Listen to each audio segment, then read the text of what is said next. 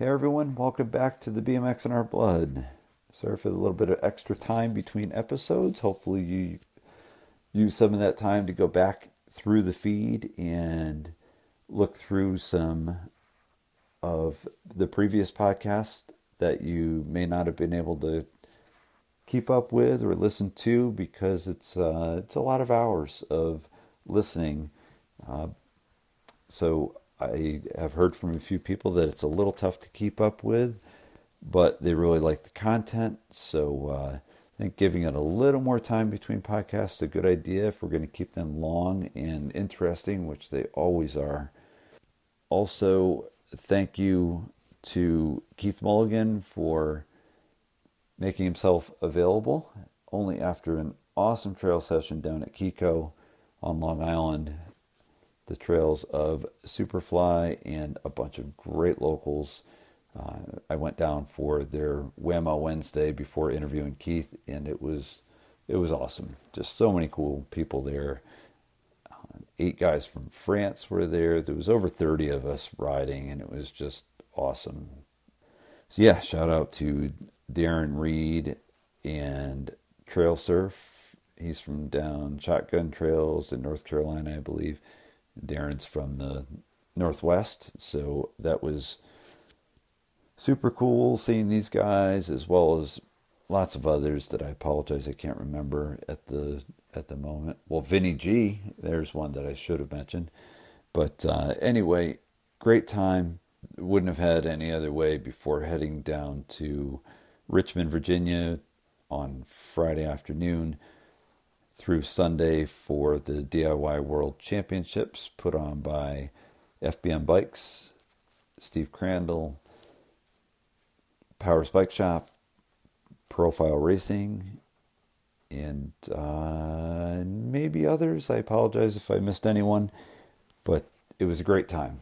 A really packed weekend of fun, and got to spend time with some people that I'm not quite sure why they even let me hang around them.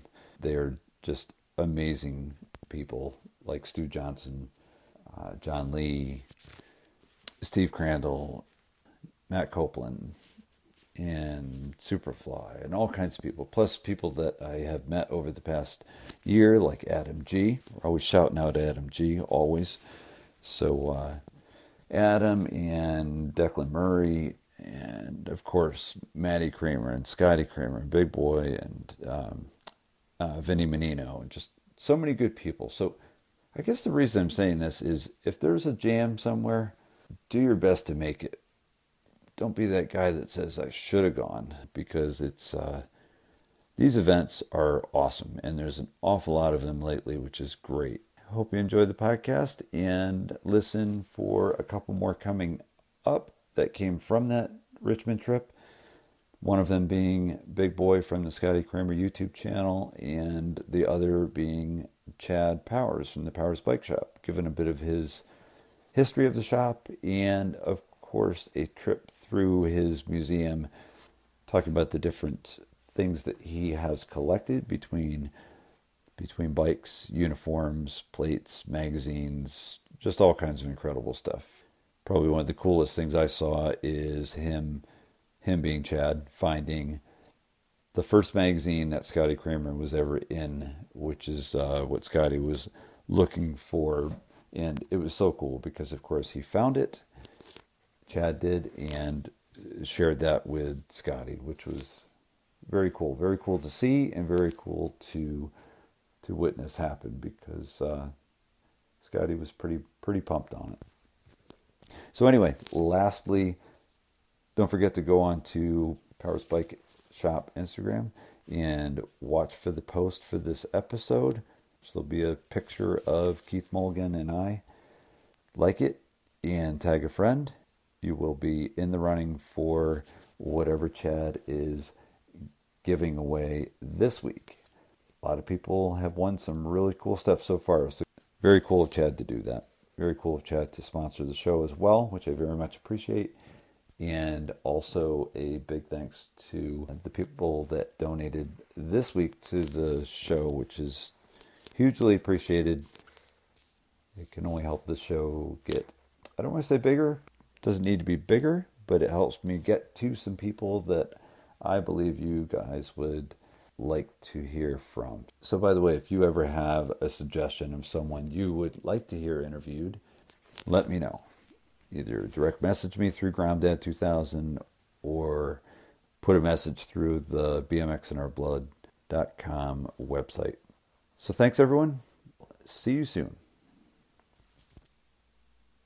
Anyway, we'll get it kicked off, and then I got to figure out where I'm going to start with you. Welcome to the BMX in Our Blood, Keith Mulligan. Thank you. I appreciate you doing this, and thanks for letting me know you were going to be around so I could catch you. Well, you mentioned it a while back, and it's, I would have felt bad if I didn't let you know I was going to be back here. So, yeah, stoked to be here with you. Thank you, Superfly, for letting us come to the shop. Yeah. Stoked you guys are here anytime. Yeah. I'm a big fan of the podcast, obviously. Superfly's been awesome. He's hosted a couple, right? That's awesome. Yeah. Your own, and then... Nuno's, yep. And it's good doing it here on Long Island, too, which is... it's nice just being home. And, I've listened to all the podcasts. I haven't listened to all of them, but I've listened to a lot of them. Mm-hmm. And all the first ones I did were, all the Long Island guys. Mm. So it's, pretty rad. I forget who I was talking with, but... it's hard to find the time to listen, but you make the time, and I love it because it's listening to all the Long Island ones. It's you're listening to all the guys you grew up riding with, telling stories that you were there for most of them, or you heard, a lot of it. But I get to hear my friends talking that I don't get to see that much. So it's I enjoy that aspect of it, It's I haven't seen him in a while, but I can listen to him, and it's kind of... It feels cool. That's really good to hear. I appreciate you saying that because what I believe I'm doing is the right thing, and I get lots of really cool feedback, and I love hearing that. I know I kind of have a little bit of a busy week because I'm going to go down to Richmond on Friday. So you were over at Ted's, and I'm like, oh shit, I should be there at Ted's. I could do this now. And then I'd forgotten for that moment why we do this where we do it, you know what I mean? Which is on Long Island. And I could do endless Long Island connected interviews because we all know that Long Island was the best place to go to probably, I'll go out on a limb because I didn't live here or grow up here, but probably the best place to have grown up, in as far as BMX goes. We had a good scene, that's for sure. Yeah, I mean, I think I have half of the Shore BMX country team right here, right? At one point. I mean, were you on it too, Soups? Yeah. Towards the end. Yeah, Took a long time. We probably weren't on at the same time, but no, you moved on. Yeah, I remember Keith Terra, who's with us. I remember him for some reason. New Haven, the worst national ever. The indoor one. The indoor one. Winter, it was mud. Yeah. Oh, it was horrible. I didn't race because I was hurt, but I remember I'm glad I'm not racing this. But the one thing I do remember, mostly because it's photo, I have a picture of Keith rocking that SBMXC uniform, and that stood out in the mud, man. The contrast of that uniform in the mud. The brightest neon yellow uniform in existence. Oh, someone has a question about that too, and I believe it's Timmy. Yeah. We'll get to it eventually, but so yeah, Long Island's awesome, and a lot of people have gone on to do things in other states that are from Long Island. Yeah. So I think it's a testament to how much people that grew up in BMX from Long Island love it so much they stay in that field in some way. But actually, that's kind of a good place to start because you have been done on the magazine end for 2 years now, isn't it? Probably a little more, maybe 4. Maybe just over 4.5 years, maybe. Just over 4, yeah. Okay. So obviously, I gotta know, what have you been doing since that ended?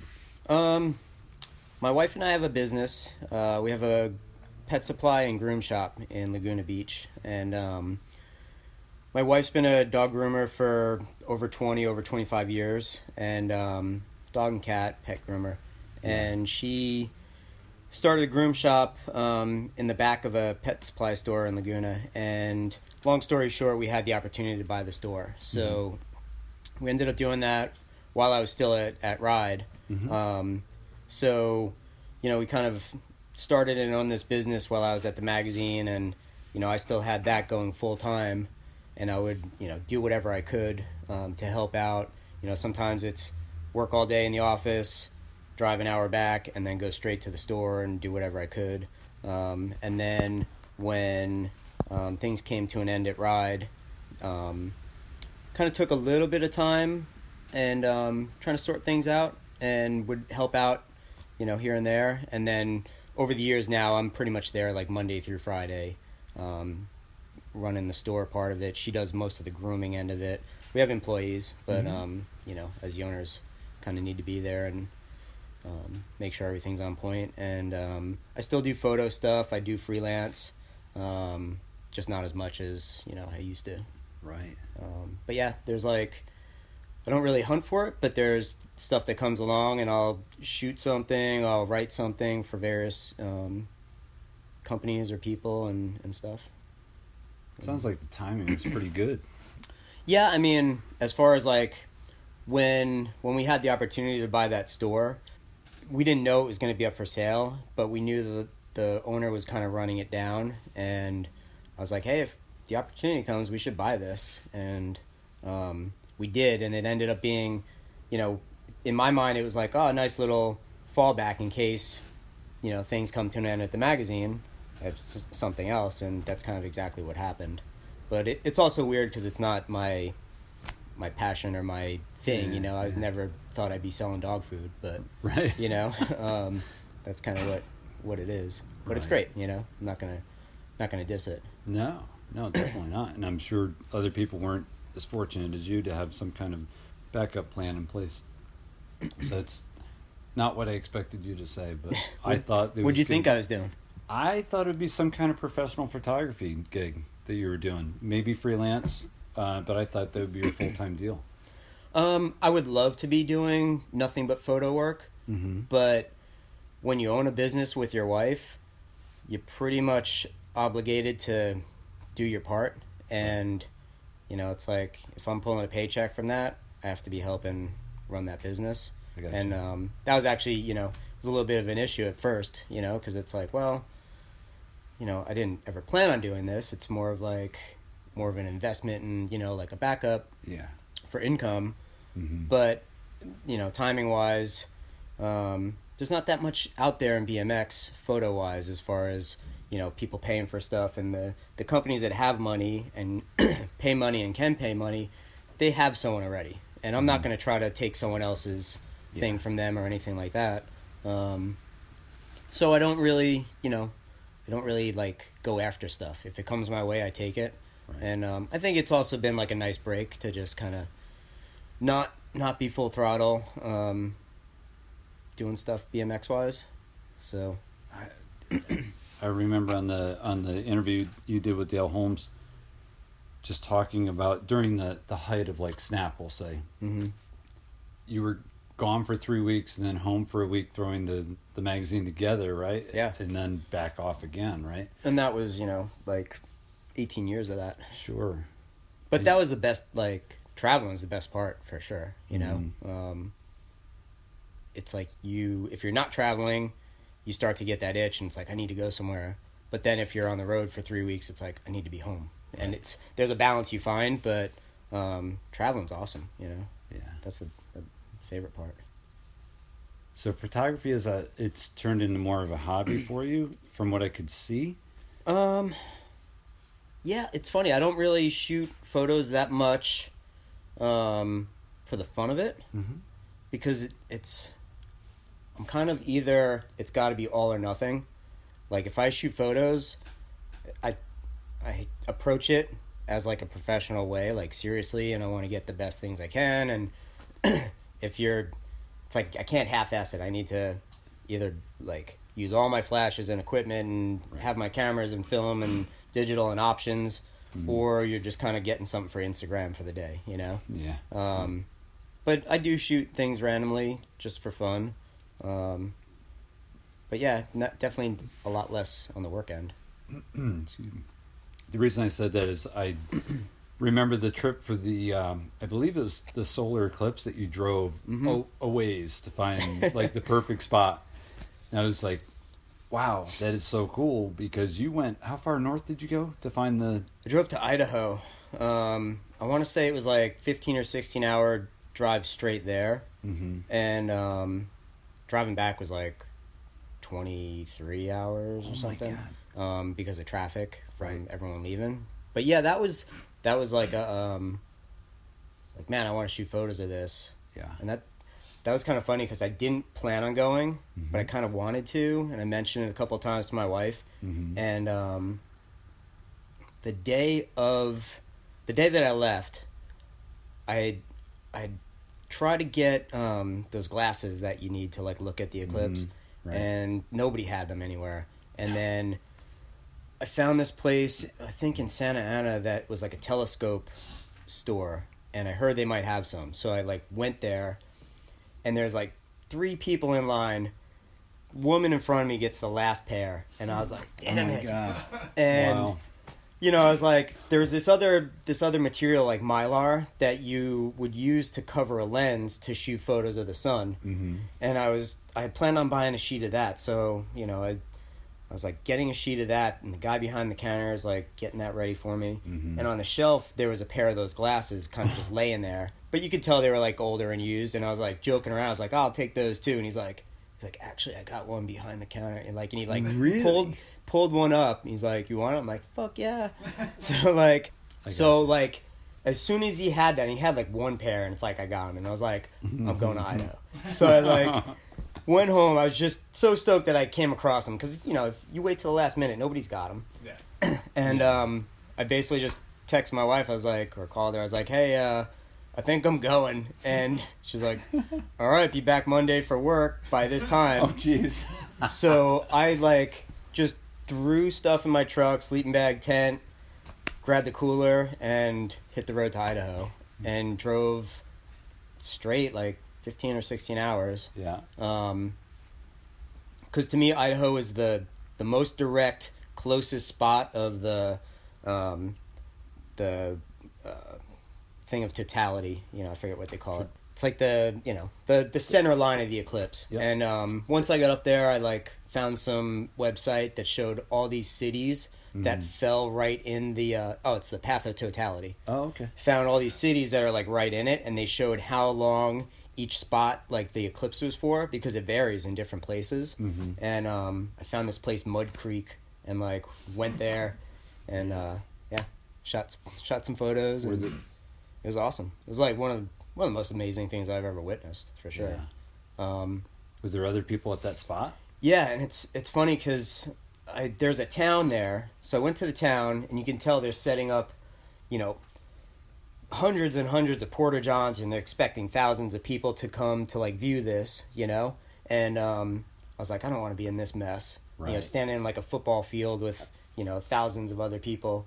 So I went to this area, Mud Creek, and it's basically like a big lake or something. And I find this spot, it's all dirt roads. And I'm walking down to like where the edge of the lake was, and this guy's walking up. I was like, oh, I'm just looking for a spot to shoot photos and camp. And he's like, oh, I shoot photos too. So we kind of talked to this guy, and he had done all this research and had all these notes on like what to do and how to shoot it. And I went up there completely unprepared. So I was like, oh, let me check this stuff out. You know, he was awesome. He shared everything with me. And we ended up setting up like 10 feet away from each other. The next day was the eclipse. And I was like nervous because I was like, I don't know what to do. And this guy's like got everything down to the half second of doing this and that. And I was like, oh man, I don't know what I'm doing. And I read over all this stuff like through the night and like pulled it off. So I got like photos that I really wanted to get. That's like exactly what I wanted. And I got like way more and better than I thought I would do. So that was really cool. But yeah, that was awesome. And that's the hobby part I was talking about. So that was strictly for you, right? I mean, you didn't... Yeah, for sure. Okay. It's not like... I don't have a website where I sell photos or, you know. That was just more of like to experience that and try to get some cool photos. Mm-hmm. It's actually on it's like my phone. No way. Like, that's actually it, right? Yeah. Dang, that is I mean, there's a so bunch of them, but cool. yeah, I keep one as my like screensaver. Did Wow. like that area get like dark when the eclipse hit? Dude, it's crazy. It's like very slow, like dimming over like I don't know how much time, and then like right before it's like full eclipse, it got like not pitch black dark, but it got dusk. Right. It dropped like 20 degrees. It got quiet, and it's like as soon as it's full eclipse, you can take your glasses off and look at it, and it's just picture, sunset where it's almost dark, Yeah. and you look up at the sun, and it's like this ring with all these blazing like corona around, and it's like nothing you've ever seen in your life. Right. And it's like, oh my God. And it's the fastest 2 minutes of your life. Like, Yeah. I'm shooting photos, and it's like you shoot a photo and change the shutter. Change, it's like Yeah. every photo you're changing settings.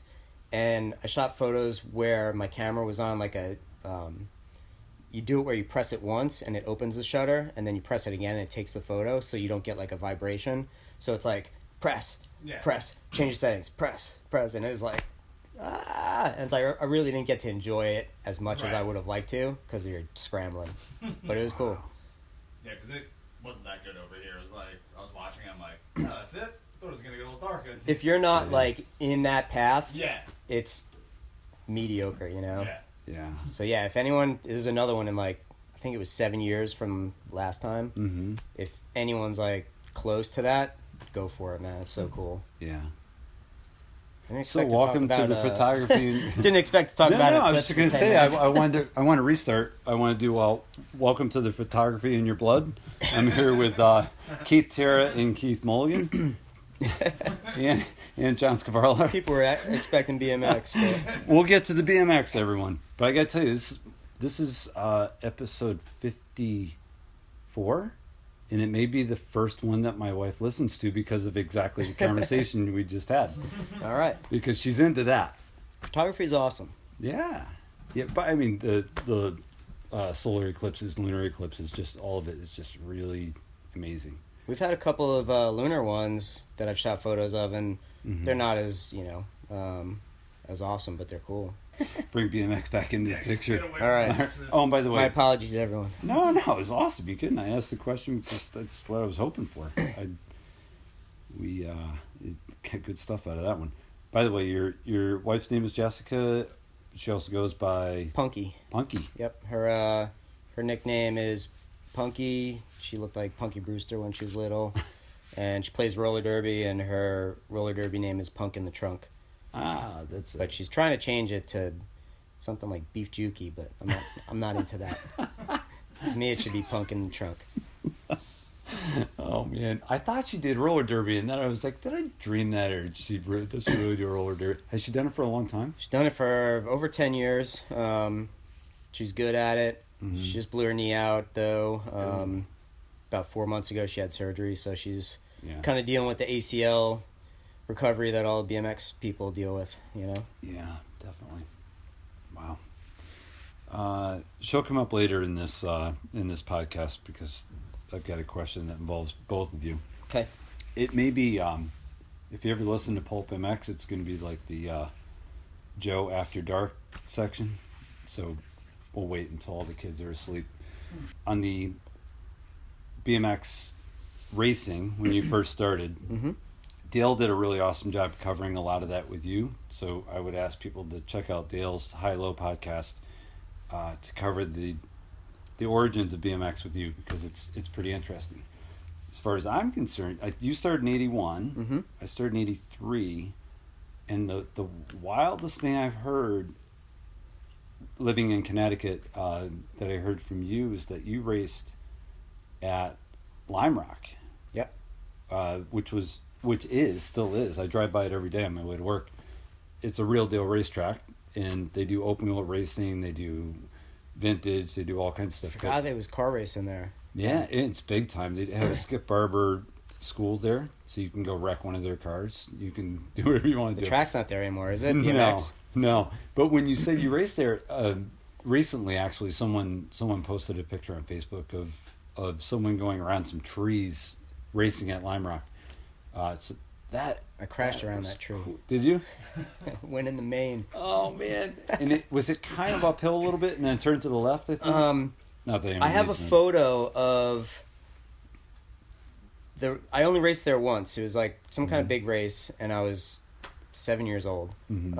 I have a photo of the main event. We're coming over the first jump, and I'm like winning by a knobby, and you can just see grass and rocks is the first straightaway, like, coming down off the jump. And I remember you go around this first turn and there's a giant tree and the berm went around the tree, and it was all just rocks everywhere. Like in that main event, I came around the first turn and just hit the rocks and just, that was it, but that track had a drop off, like a real deal. Like you're going downhill and then just straight drop down a couple of feet. And when you're 7, that is like the biggest drop off in the world. Yeah. But that was something really cool about that track. Mm-hmm. And recently someone posted like Super 8 or 8mm film footage of that track. There's no sound to it, but someone on Facebook posted a couple of minutes worth of racing from there. And I was like, oh my God, I only went there once, and it was in like 81 or 82. But yeah, it was super cool to see. Oh man, it had to be awesome. 81. I raced Southwick, Southwick Motocross. Mm-hmm. They had a BMX track in their infield. Okay. And I think there were maybe 6 races. It went one season, if that, and it wasn't like every week, I don't believe. And it obviously was sand, because that's all Southwick has is sand. Yep. So the track was there for such a short time. It was, I don't even remember how the track, but at that time, you could start a race in any field anywhere, and it's like hay bales or tires that they got from the junk pile, and they're buried halfway up. Yeah. It's funny because people will comment on a track now, and they're like, "Tracks back in the day were so much better." Yeah. It's like, no, they weren't. No. It depends on when you're talking about, but there were some horrendous tracks back in the day, and there's good ones. Of course, but there were plenty of horrendous. There's ones that people like. Don't forget how bad some tracks were. They were terrible. It's funny because Connecticut had some rad tracks. I raced at Guilford. That one had a bridge, and they had a drop off there that I remember. There was a couple of other ones that I raced in the early '80s in Connecticut. One had a really tall starting hill. It was like in a rock quarry or something. That was Winsted. That was kind of near, in the northwest corner of Connecticut, near Lime Rock, sort of. Bigger hill. Yeah. I bet that was I it. feel like every track I ever raced at in Connecticut, the last straight was uphill. like Bethel, last straight was uphill. We talked about Hal, New Jersey today, and that last straight was always uphill, and it still is, I guess. Right. I'm thinking there were only two tracks that I can think of modern day, from say mid 90s on, that had it just at least flat. Right. I never raced a track in Connecticut that had any pitch down in the last straight. Yeah. So you're right. Yeah, exactly. But yeah, there's been some there's been some that had a little more to be desired, but so I wanted to touch on that because I always thought that was so cool that you raced a place that most people would have never dreamed of racing.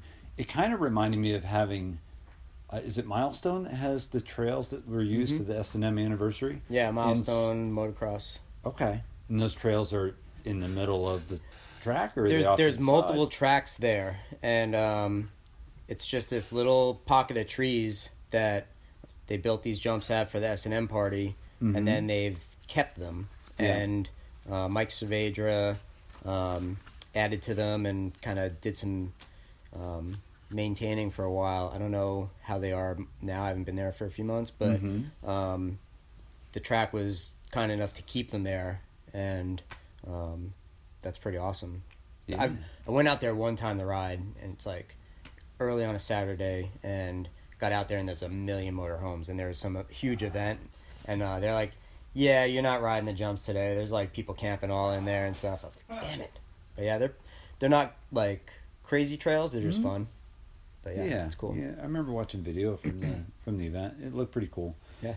Well, you know what? I'm gonna pull up a follower question. Actually, I got this out of Clint Reynolds during his interview because I asked him, I said, hey, I'm meeting up with Mulligan. What do you got for him? You got to give me a question before we start recording. So it has to do with Milestone, I believe. Okay. He says he wants to know the Moeller story behind the flip you were supposed to do on your 40th birthday. Moeller seemed upset about it. Milestone, maybe. Yeah. So I had this vision of like, oh, it'd be awesome to do a backflip on dirt on my 40th birthday, you know? And of course, like, hadn't been riding enough dirt at the time. I think I'd just gotten back from a FBM trip, and I'd put mags on my bike. And if anyone's ridden with mags on your bike, it is, like, not easy to ride. Mm-hmm. And I didn't take them off, and all I wanted to do on my 40th birthday was ride my bike. Like, that's kind of a birthday thing. It's like, sure. It's your birthday, just ride a little bit, you know? And I ended up meeting up with Moeller at these trails called Regency, and it was like in the morning, like 10 a.m. We're riding, and it's just in your head, and it's like, fuck, I'm supposed to do a flip on my birthday. You know, didn't go to Woodward and hit the resi at all, you know, right. But I still want to do it.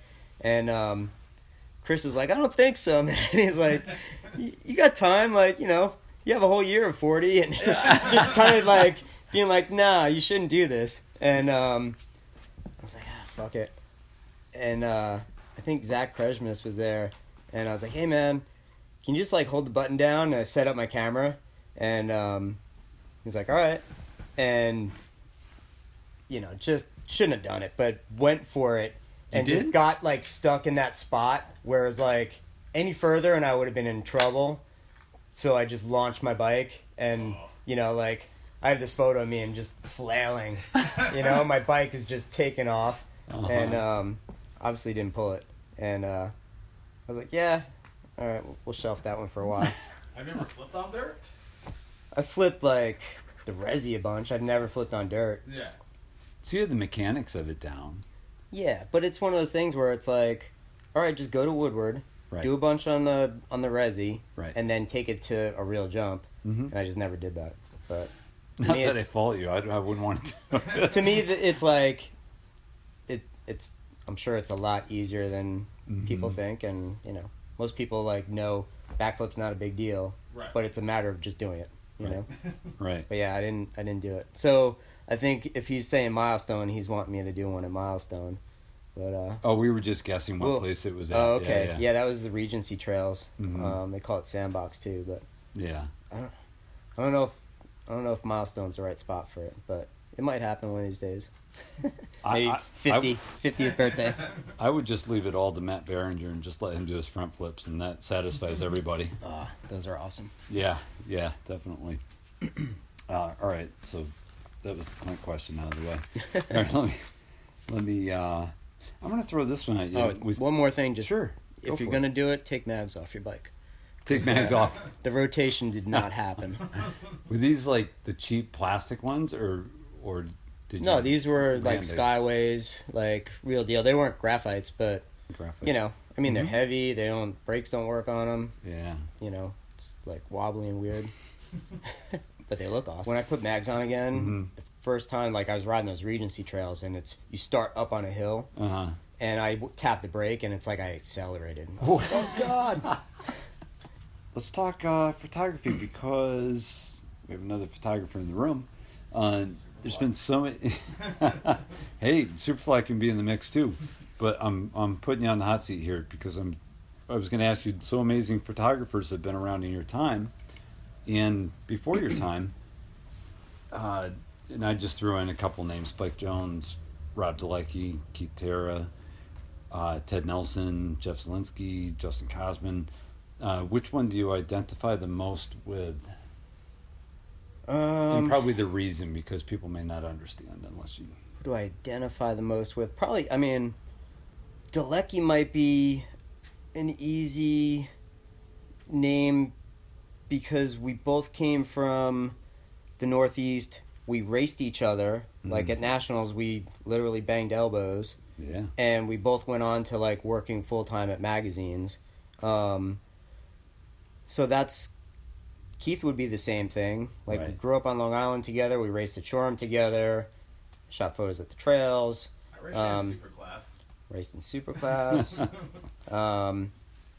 But then there's, like, Spike Jones was probably my biggest influence. Mm-hmm. And he was someone who was from the East Coast. He moved to California. He worked at magazines. So there's a lot of, like, parallels. Right. I kind of identify with everyone a little bit. And hey, by the way, we just came from a Wednesday afternoon jam at Kiko, and it was Wednesday. Wednesday was amazing. awesome. This crazy guy that I'm interviewing takes his bike out of the whatever DK golf bag or whatever he had, and then just first lap, no crap. Just I was messing around with those freaking jumps for an hour before I even got to the third one. This guy pulls his bike out of the box and goes. Well, last time I was at Kiko was 2 years ago, and when I rolled up, I asked Soups, I was like, is Whammo the same? He's like, yeah, pretty much. It's like, all right, we got this. You know? Right. And that's like the same with like Posh. It's 5 or 6 years in between visits sometimes, and I asked J-Bo, and I'm like, how's quality? He's like, it's the same. I'm like, all right, here we go, you know? And it's like, next thing you know, I'm jumping quality, and it's a good day. It's crazy how the muscle memory is. Like, you could not ride a pot for 5-6 years, but if it's the same as the last time, it's no problem. Well, and also, like, I'll come back in the fall, Yeah. we'll go to Kiko, and I might ride for an hour or two at the most, and all I hit is that one line. So it's like, you kind of have it, you know, if you can remember it well. And, you know, I took a peek at it when I got here. It's not like I hit it blind, but, you know, Right. yeah, Kiko is always fun. And actually, it makes a lot of sense what you're saying, because when I interviewed Brian Foster, I could have this wrong, but I believe what he was saying was he loves to go to mostly Posh because he knows exactly same as you. He knows what he's going to get. He knows what to do. Yeah. He doesn't have to worry about, you know, knock on wood, any injury while he's, you know, finishing his doctorates in the last phases of it. So that's why he goes to Posh. Yeah, I mean, You know, they're even though rebuilding the trails every year, but they're rebuilding it exactly as it was. They're not changing it around and making new jumps. It's, you know, they just keep it how it is, and Yeah. everyone loves it, you know. Mm-hmm. Snap was the first magazine, the name of the first magazine publication you worked for, right? Mm-hmm. Snap Or and was one? Ride. Because they were at the same time, right? Ride was started side. first. So Ride was like 92, I want to say, and maybe Snap was 93, 94. Okay. Maybe 94.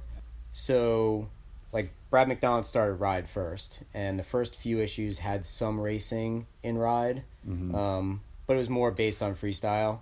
And then Brad started Snap, which was the racing magazine. That way, there was no racing in Ride magazine. So it was, Ride was freestyle, Snap was racing. Gotcha. And then, quick timeline, Snap turned into Transworld BMX. When that went away, there was just Ride. I gotcha. Okay.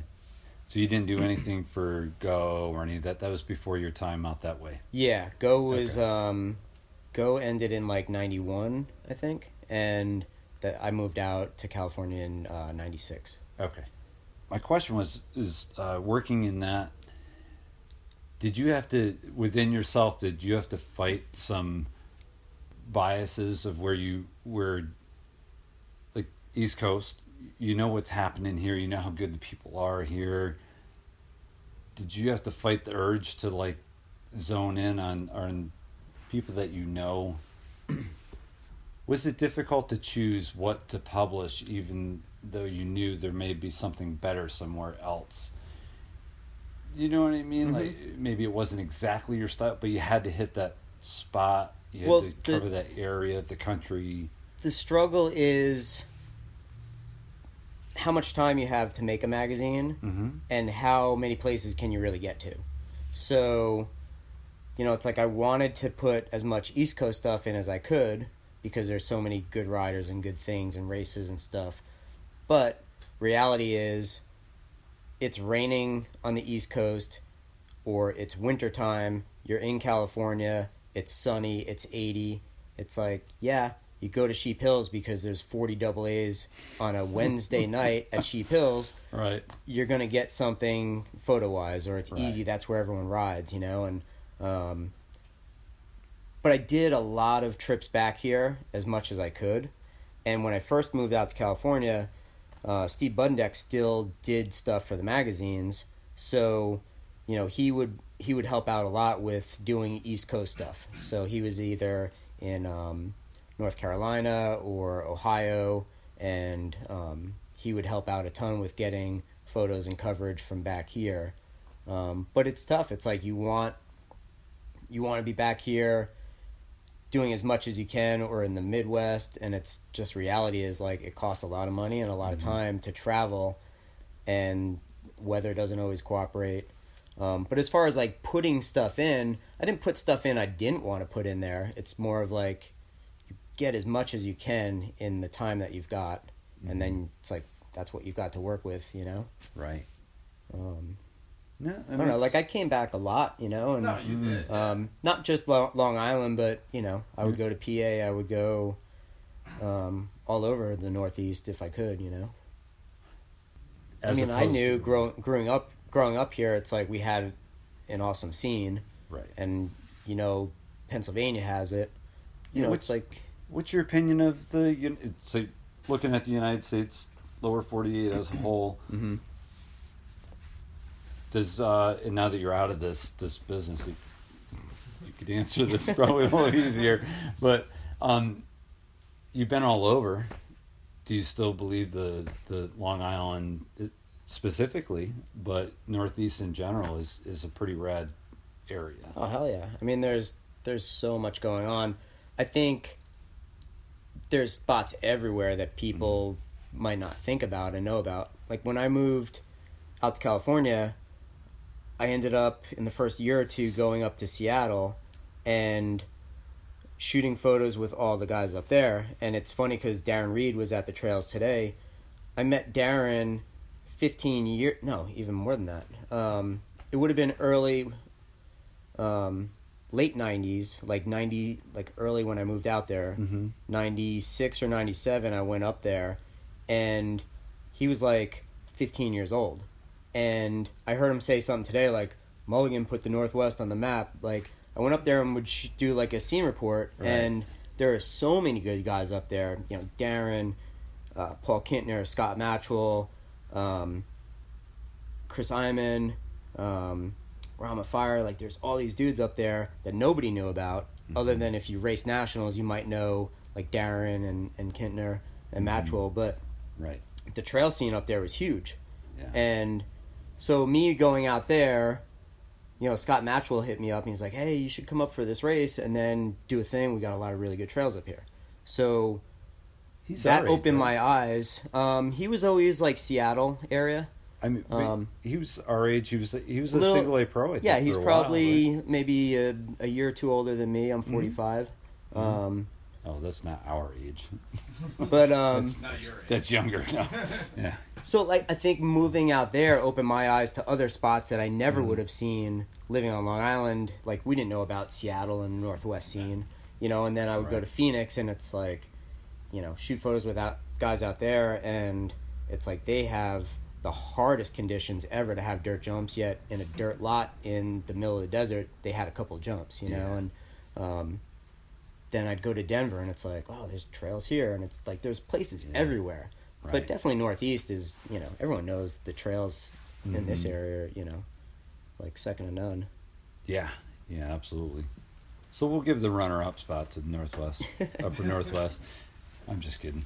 But yeah, that's pretty cool that you got to experience all those different scenes, because we wouldn't know about them otherwise. No. You know, never. And it's cool, it's like cool. guys like Darren, they make trips here, Mm-hmm. you know, to go to Pennsylvania or come to Long Island. And that's one thing that's happened over the past, you know, couple decades. It's like the trail community, you want to go to other people's trails, and you want to see what they build and experience their spots. And especially with now, everyone can see what everyone else has got, you know. And Right. it's like there's guys that their vacation is to go ride trail somewhere else, you Yeah. know, and that's awesome. It is, you know, it definitely is. And I interviewed Satoshi recently, I mean, now we're talking. I mean, look at today. What were there, 6 or 7 French guys that showed up? I think 8. 8? I counted 8. 8? Yeah. It was an Aussie. Yeah. North Carolina. Yeah. Darren Reed. What trails? He was from Shotgun, right? Shotgun Trails? Yep. Trail Surf, shout out to Trail Surf. He was the guy with the number plate on, just making it through. And it was awesome. I don't know if he's up here alone or what the deal is, but it's so cool. So, yeah. Vinny G was there. Yeah. Oh, Ghost. Vinny actually, and he rode really well. Like, that's not the Vinny G. Like, how did he have to wait until he's 49 It's before just he... taking him a little longer. Yeah. He's getting better. I've got flashbacks of Binghamton, him trying to jump the doubles into the first turn. It wasn't pretty at all. It changes day to day. Oh, we saw a pretty Today guy? was pretty good. Oh, okay. Got it. He has a heart of gold. That guy is so he's awesome. I'm so happy to see he's closest to you, right, than any other trails Yeah. for Kiko. Yeah. Yep. Yeah, Vinny G. You remember plenty of Vinny G. Oh, of course. God, he was almost as rough as, remember Nathan Rubinken? Remember the name. Oh, he was another rough one. Always had like half of a pedal Joe just on one dissing side. people. Oh, we do that. That's what we do all the time. Yeah. Actually, Nathan would probably love it too. I forget where he was from, Pennsylvania maybe. But the fact of the matter is, it's actually not dissing because these guys would have, like, their bikes would be wrecked. And they were beating everybody. And it was just like, God. You know, it's one of those moments where you'd be like, how'd he beat me? You know? Anyway, Vinny G, when he could get through it, he was killing it. But one thing I think we've all learned is, like, never underestimate someone by the way they look or what they've got. You know, it's like, you know, yeah, you can go somewhere and it's like someone's kit is just off the wall and you're going to be so stoked on them afterwards, you know? Oh, definitely. Absolutely. I'm glad you said that because you're exactly right. I mean, we all face that whenever you go to Columbus or whatever. There could be a foreigner that you'd be like, Yeah. They didn't look, you know, at Worlds especially. Yeah, especially that was the Worlds. weird. Racing Worlds at Michigan, that was like, because that's the only Worlds I did. But you didn't know the name. They looked... Have a full face helmet, no visor, and sweatpants and some crazy shirt, and they're destroying you down the first straight, and you're like, oh man, this is tough. Oh, that's exactly what I'm talking about. Oh man. All right. I'll get back to publishing real quick. I just wanted to know if you would have done anything differently in the world of magazine publishing if you could have back in the day.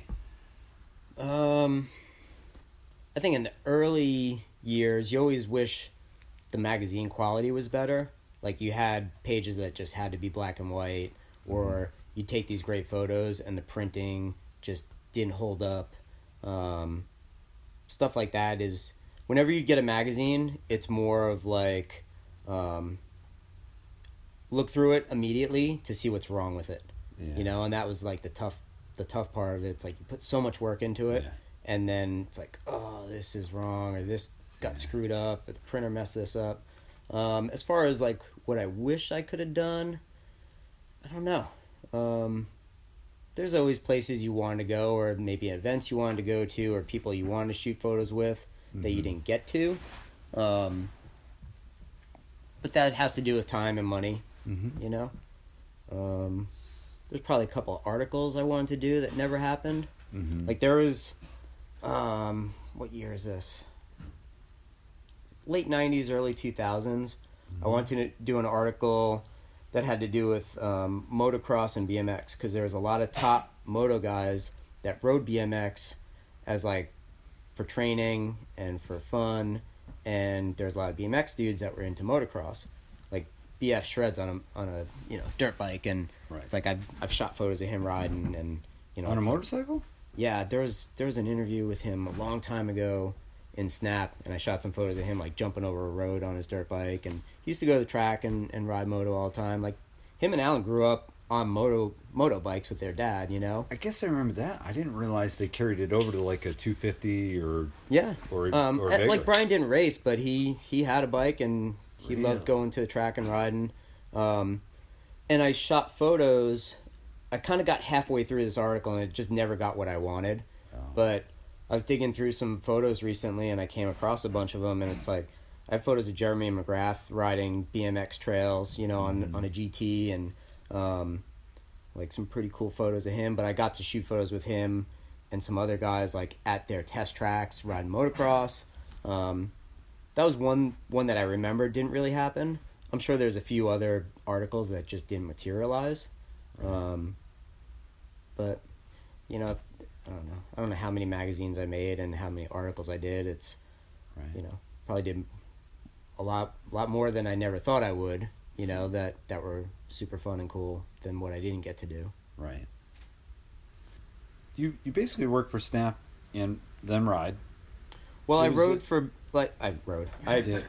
both immediately. Like, I probably shot photos for Ride before I did anything for Snap. Like, as soon as I moved out there, Brad's like, yeah, you'll be shooting photos for Ride as well as doing Snap. And both magazines were bi-monthly, so they kind of alternated months. Right.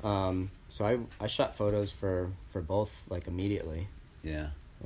Those are the two companies you work for, though. You didn't work for any other magazines. Well, definitely not after that. We know that. I did work for a different magazine that was part of the whole group. Like there was Snap and Ride, right. Transworld BMX, and then just Ride BMX. But when Transworld BMX came to an end, we did a 4-wheel magazine called Quad Off-Road Magazine. And with Transworld BMX going away, like that was my full-time magazine. Brad's like, hey, I want you to be photo editor of this ATV magazine and also do stuff for Ride. And Losi was the editor of Ride at the time. So it was kind of like I was just going to be Ride staff contributing to the whole thing, but there was time to do other stuff. So I shot photos for this ATV magazine for probably 2 years, and did a lot of like photo editing and was like a big part of that editorial crew. But also did Ride at the same time, and that's kind of the only other magazine that I really worked on. Got it. And that was super fun. It was cool. It was very different and weird. And my approach was like, let's make this look as cool as it can be. Because in the moto world, like, quads are not cool. Right. You know, it's like you're riding a couch, you know? Yeah. Where motocross is the cool thing. It's like a skater and you work for a rollerblade magazine or something. Yeah. Yeah. You know, and I just wanted, like, let's make this look as cool as it can be. All the photos should have like movement and like look fast, and like, so it was actually a lot of fun shooting photos of that. And it was like a nice challenge of like, how can we make this look awesome, you know, versus some of the other magazines, the way they made it look. Right. So you're talking about Guy B, right? He was doing, Guy B's the same guy that did Transworld, right? Guy B worked for BMX Action. He worked for Super BMX and stuff. He works for Vital doing their motocross stuff. I'm mixing people up then. All right. So, yeah. Who do you think, or what do you think? I was thinking Guy B was part of what you were doing on the BMX side still when you were there. No. Guy B, when he worked for Transworld, he worked for the motocross magazine there. So the motocross magazine had their own staff. We did Transworld Motocross, which was just motocross racing and testing and all that stuff. Right. And then there was Quad Off-Road Magazine, which was the ATV magazine. Right. No one would know the people that worked on Quad other than Glenn Milligan. He did some video stuff. Oh, really? But Long Island the rest of like the Transworld Motocross staff, that was their own staff, and Guy B worked for them. But he hasn't done BMX stuff in a long time. Right. So he doesn't have anything to do with. There's Vital MX, Vital BMX. He does Vital MX. Yeah, he does that now. Nothing with the BMX though. I doubt it. I mean, maybe they run some old photos every now and then, but right. So him knowing you, did you, after the Ride deal ended, did he ever approach you to work for any of the Vital? No, he's not in charge there. Brad McDonald is. Right. But right. No, like Brad started Ride and Snap, and then Transworld Motocross and the Quad magazine, and then Brad left Transworld to start Vital. And when that happened, he basically created a new staff there, and I stayed at Ride. I gotcha.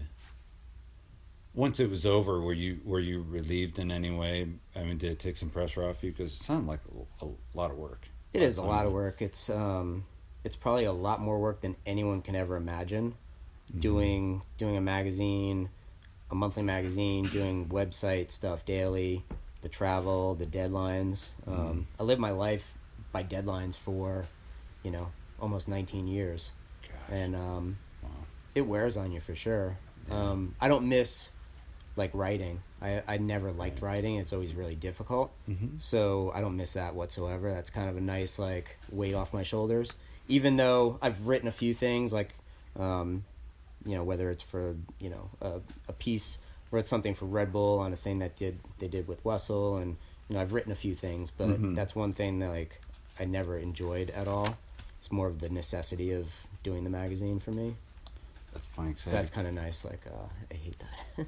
Yeah, it's funny because I had a question here asking if you were you as comfortable as a writer in high school, and I know you went to community college, as you were writing for the magazines, or has writing always been tough for you? I was the kid in school who did it the night before it was due, when you had 3 months to do it, It sounds like it worked out better. I hated writing, and it wasn't easy, and it's the 11th hour is when I gear in and do it. Writing at the magazine, it would always be right on deadline. 2 or 3 in the morning is when I would be able to write. You sit down and it's the words don't flow, Right. and you spend an hour on a 1-sentence caption, and it's agonizing, So Right. yeah, that's one thing that I don't miss. Right. That's nice. Okay, let's see. Well, I got to ask this question with Keith right here. Are you salty from growing up on Long Island? On Salt Island, I mean? It's funny because everyone is... There's a certain amount of salt from back here. There's attitude, and I think it's gotten me in trouble with my wife because it's the humor is... There's a lot of sarcasm. There's a lot of shit talking where we grew up. Right. And if you didn't grow up here, you don't really recognize it. Yeah. So it's you come off the wrong way. Yeah. But yeah, all we would do is shit talk at the trails, at the track, but everyone does have some sort of grudge or chip on their shoulder about something, and they're always a little pissed off about something back here. And now when I come back and there's trail drama or whatever, it's just laughable to me because I have nothing to do with it. Right. But it's damn, this shit never goes away. No. People are still pissed about who knows what, and there's always some drama. It's hilarious. I remember being younger and you and Timmy making fun of me. We'll still make fun of you. Well, obviously, but I was 8 years old at the time. Tara's we're at BMX country jumps, Uh-huh. and Tara's probably 6. No. And he's on a MCS Mantis or Hurricane, and he's with his dad, and he's just this little grommet kid, I think I can hit that. I was trying. And then, then there's Cablevision Channel 6 who covers a Sunday of racing, and then there's Tara in there, little kid. I fall a lot, believe me. And then they show him eating shit at the finish line. So yeah, we still make fun of Keith. God. But I was 8 years old. Yeah. Oh, man. Now you're almost 40. Right. It's our fault. Yeah, but a lot of shit talking at the trails, and that would be kind of fuel too. It just fires people up to be even better and have more fun. You get that smirk that someone's giving you, messing around. Right. If it's written, then it's what do they mean? Mm-hmm. Right. You have a smirk, by the way. You know that, right? I got wheels turning up here all the time. Yeah. I kind of amuse myself with things I say. Because I actually wrote that. I'm for starters, wipe that smirk off your face. Seriously, you have a disarming smile. I always feel like I'm the kid who's not confident. What's the word of, I don't know. Just being insecure. Insecurity, yeah, for sure. But around certain people and friends, it's you have your comfort zones. Yeah. You know? Right. But if I'm smirking, I'm probably, like, making jokes in my head that I don't want to share with people. Damn it. I may be in trouble. Well, you know, if I come off the wrong way, just know that I'm probably just trying to make myself laugh. And it's kind of the roots of, like, how we are back here. Right. I don't know.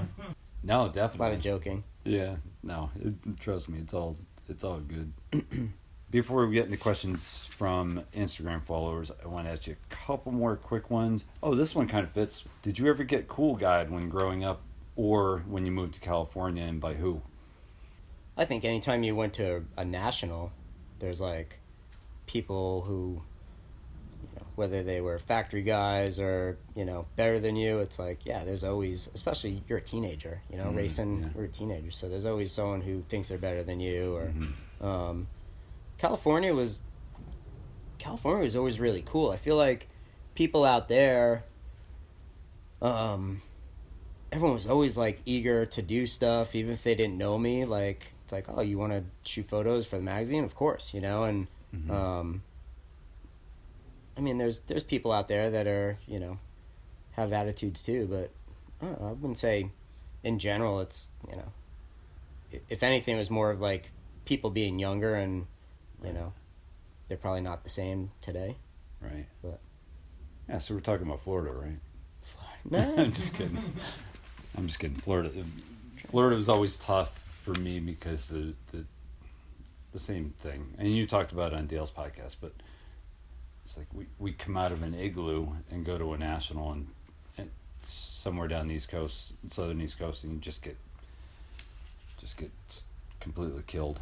Yeah. But, I mean, to me, like, Florida had an awesome scene, and I loved going down there for races or for whatever, and there's so many cool people down there. Like, you know, I think Ron Bonner kind of helped shape that scene in a big way, and you know, he brought a lot of people down for different events and stuff, but there's a lot of awesome people down in Florida for sure.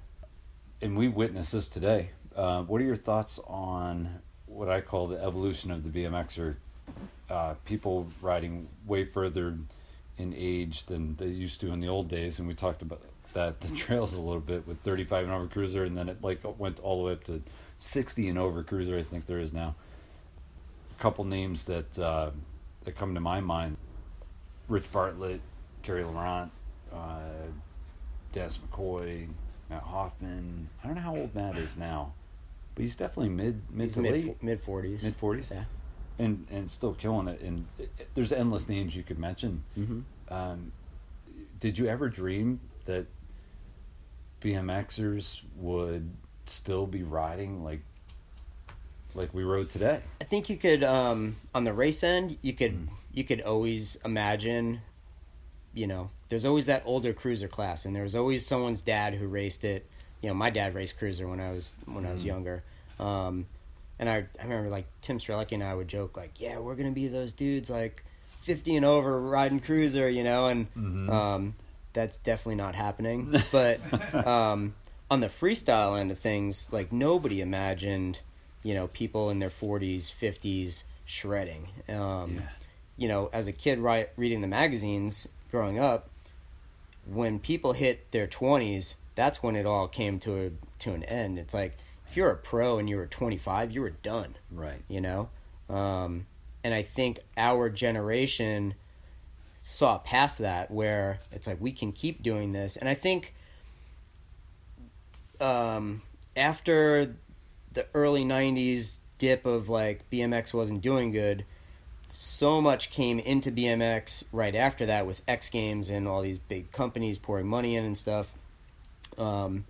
There was this second win for people, and there's everyone's like, well, I'm still good, I can keep doing this, and I'm making money riding, so why stop? And I can't even think of specific people that might have, like, inspired others, but there's definitely people who were getting older and older, making money off of BMX still, so they didn't stop. And it's like, the more people you see like that, the more the mindset is like, well, yeah, we don't need to stop, and why should we? And now it's like, the last thing you want to do is stop, because it's over. You know, if you're a good example of someone who like came back and is able to do it. But for a lot of people, when they stop, it's like they don't do anything anymore. You know, they get out of shape, they get rid of their bike, they get back on a bike, they get hurt right away, and they just can't do it again. To me, it's like, just don't ever stop and you're good, you know? Yeah. And these guys taking trips too. Like, how many times have you seen Rich Bartlett out this way? Yeah. And he rides everything. Like Bartlett, he might have stopped BMX for a bit, but he was doing a lot of road cycling. He was doing like crazy races, right. You know, running through deserts and stuff. Like he stayed fit, and he stayed on bikes in general. So as long as you're keeping fit, and a lot of guys, maybe they get into mountain bikes, and that's their thing going forward. They don't come back to BMX, but you just can't stop. Right. You know, and I've always looked at trails as kind of like surfing. You can go out to a surf spot, and there's guys in their 70s riding waves. And to me, trails can be really similar, where if they're built right, you don't have to do tricks, but as long as you don't stop riding, you can go out there and hit those jumps every time, you know, and there's going to be guys in their 60s riding trails, like no doubt, you know. I mean, right now you got guys in their 50s riding really good. Yeah. So to me, there's really no end right now, you know, until your hip breaks. Like, you know, you're probably okay. It's funny, one of the first things I did when I moved out to work for Snap, I didn't really know what I was going to do for, like, you know, magazine articles and stuff. So it's like, all right, well, who's around? What's around here? And Harry Leary was still racing, and he had a company, and is that Dirtworks? Dirtworks, and it's like, oh, that's cool. Like, I looked up to this guy when I was 7. He's still riding. That's awesome. Let me try to get a photo of him doing a Leary, you know? And he got pretty close, but, you know, it's like he was probably 40 then. Yeah. He's in his 60s now, and he still races. Yeah. You know? And he's probably still fast. He's always stayed fit, and, you know, probably works out every day. So. Yeah. Just a quick funny one. Cruiser because you loved it, or for the extra laps at a national for practice? And for the chance to actually make a main. Cruiser was always a little easier than 20-inch, so that's a good point.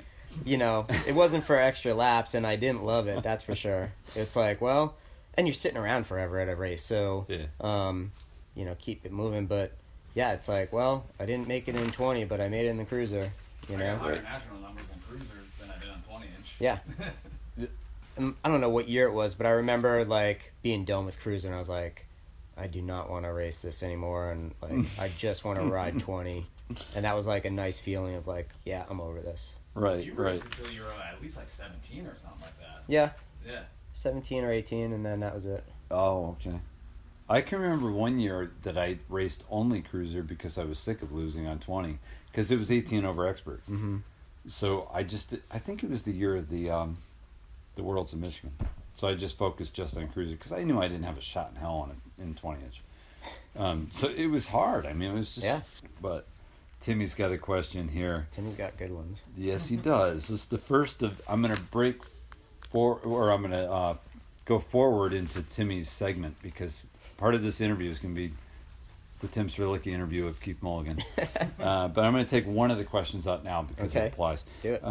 Were you ever embarrassed to ride the trails for an entire day on your Cruiser? No. I mean, if I brought the Cruiser to the trails, I wanted to ride it. I don't think I was ever embarrassed to. I definitely did ride Cruiser at trails every now and then. Yeah. Not much, though. I think I have a photo of me at old Clinton trails, like the original Clinton trails on Long Island, which was like late 80s, on my Cruiser next to Ed Ferry, who does Planet BMX. Oh, yeah. And we're like side by side going over a jump, and I think that's on Cruiser. So I know over the years you've been involved with Bikes Over Baghdad. Mm-hmm. Are you still involved? Yeah. How long have you been doing it, and who started it? I don't... This guy named Christian Schaff and his brother started it. They were in a band. They played South by Southwest with their band, and after one of their shows, someone came up to them and said, how would you like to tour Iraq, you know, doing shows for the troops? So they ended up going to Iraq with their band, and I want to say it was for like a month straight, and they played from big bases to the tiny outpost with not very many people there at all, under fire at different places. Like, they experienced everything in that month, and they wanted to do something. After that month, they're like, hey, we could do this ourselves. We can send people over here. We can, do shows over here. And so they started an entertainment group, and they started sending other bands and, I don't know if it's comedians and whatnot. And Christian wanted to do something action sports involved. And dirt bikes were too big to put on helicopters. The ground is too rough for skateboards. So BMX is kind of like the thing that made the most sense. And he had gone to Woodward, had a meeting with Gary Ream and people at Woodward, and Nate Wessel was on that meeting. And Nate was like, we can do this, So Nate really, helped make that happen, I think. And I didn't get to go on the very first trip, but I went on the second one. And then I missed one or two other ones because of other things. But I basically, I'm the photographer for all of those trips. And we haven't gone now in almost 2 years. And they were planning another trip for the spring, and it looks like it might be canceled now. And it gets canceled because of funding cuts and things like that. And there's always different people in different positions in the military. So sometimes you need the right person in that position to okay it, or you need the funding. And the past few tours have been canceled, but otherwise, they're still trying to make it happen. And it was one of the most requested tours as far as all the military tours in the Middle East. Right. So yeah, they're amazing. Shout out to a guy that you guys may know from way back in the day, but Ari Sonnenberg. Connected with him through the podcast, really. He was in for a while, and he lives in Europe now. But I think he even has a question here somewhere, but super nice guy. And I don't think he was around or got to see at Bikes Over Baghdad show, but he's well aware of the positive impact. He knows what it's like to be stuck somewhere for a while. Yeah, it's awesome.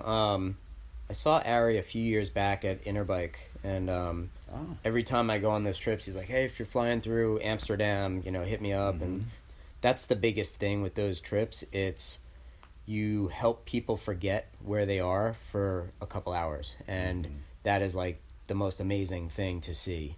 And these shows are not, it's not like a school show or a state fair where the backflip is the ender. It's the best dudes in the world doing their hardest tricks for these guys, and it's the energy is amazing, the riding is amazing, the shows are amazing. Nate, Ron Kimler, Ryan Corrigan, they build really good jumps, box jumps, and certain bases we have multiple ramps that we've kept there because we've gone there over and over, and every time it's we add to it. So one base in a Qatar is almost a skate park with how much stuff there is. Other times it might just be one box jump, but everyone gives it their all and doing their hardest tricks, and it's really awesome. And those trips are so fun and crazy. We've seen the craziest stuff. Justin Long, guy from up my way. Okay. He wants to know what photograph makes you proud in BMX and outside of BMX. I guess, 2 photos that make you proud. One BMX, one outside of BMX. Sorry, Justin. I saw his question on your post. So yeah. A BMX one, I think that's kind of evolved into something that maybe at the time wasn't, didn't have as much meaning. But there's a black and white photo of Stephen Murray that I took when he won X Games in Philadelphia. And when he won, he got lifted up on people's shoulders, and there's a photo of him that I took, and he's hands in the air, and it's a full Rocky moment photo, and there's all these people in the photo. You can see BF, you can see Gary Ellis, you can see Adam Aloise, Alistair Witten, and it's everyone's celebrating him win. And when I shot that photo, I'm not very tall, so kind of figure out things that help me shooting photos, and I always try to find like a different angle or something.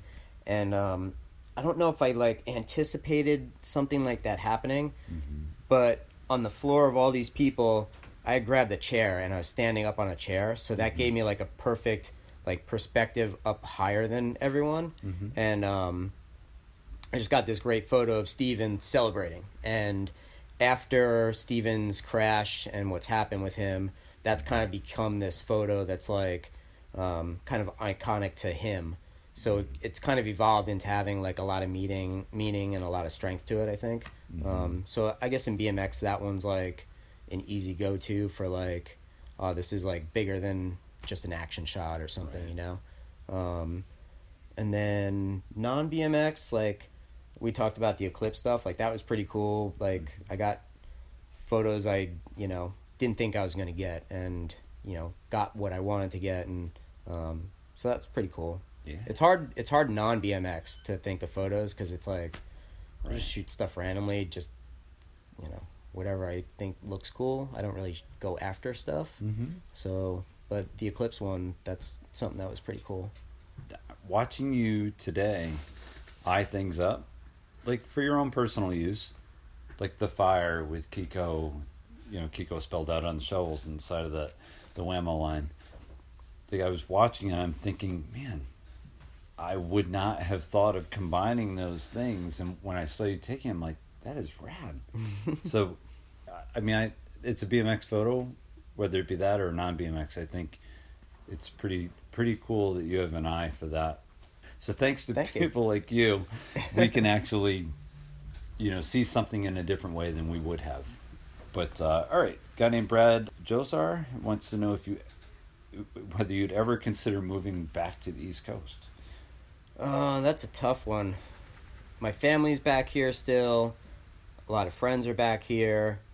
I lived here for half my life. But in California, my wife's from LA. We're married, own a house out there. Our business is out there. So there's no way that would be an easy thing to do. Sure. And even after I've been in California the same amount of time as I lived on Long Island now. It's like 22 years each. Yeah. You know, give or take. And it's tough. I don't know if I can leave those like 80-degree February days, you know. Yeah. It's kind of like the winter here is rough. Right. It's pretty depressing, so. Makes you appreciate the summer more. Oh, it does, but then you're sweating your balls off in the humidity then. Right, yeah. But I also think that, I mean, you could use it to your advantage, you know, being out here like we all are, because you've got that forced break and you're just itching for it so badly in the spring. So that motivation, as opposed to, say, living in Florida where you could do it all year round, so maybe it's not as, you're not as, I don't want to say they're not grateful, but, you know, there's easier access. You definitely take it for granted out west. There's something to be said about having perfect weather year round. It's like you can do things anytime you want, you know, and I think people definitely appreciate it way more back east when you get those good days. But I mean, you can literally ride year round and it's awesome, you know? Like I actually look forward to when it rains in California because you don't see it very much. Yeah. If I were to move, I'd probably go more like Colorado or somewhere more mountain and outdoor lifestyle where you probably still have winter and snow and stuff, but you have like a great outdoor lifestyle that goes along with it. I mean, I snowboard a lot in the winter. I love going up to mountains, but in California, you can literally, like, you could do the trifecta. You can surf in the morning, go snowboard for a few hours, and then go ride your bike in the same day if you really wanted to. Right. You know, and like, where else can you do that? That got me thinking about Utah. You're good friends with Fuzzy, right? So you snowboard with him, and he still rides, right? Yeah. Okay. I actually own property in Utah by Fuzzy's cabin. I would go out there so much, and he has like a cabin up in the hills outside of Park City, and I like fell in love with him. He's like, man, you got to get a place up here.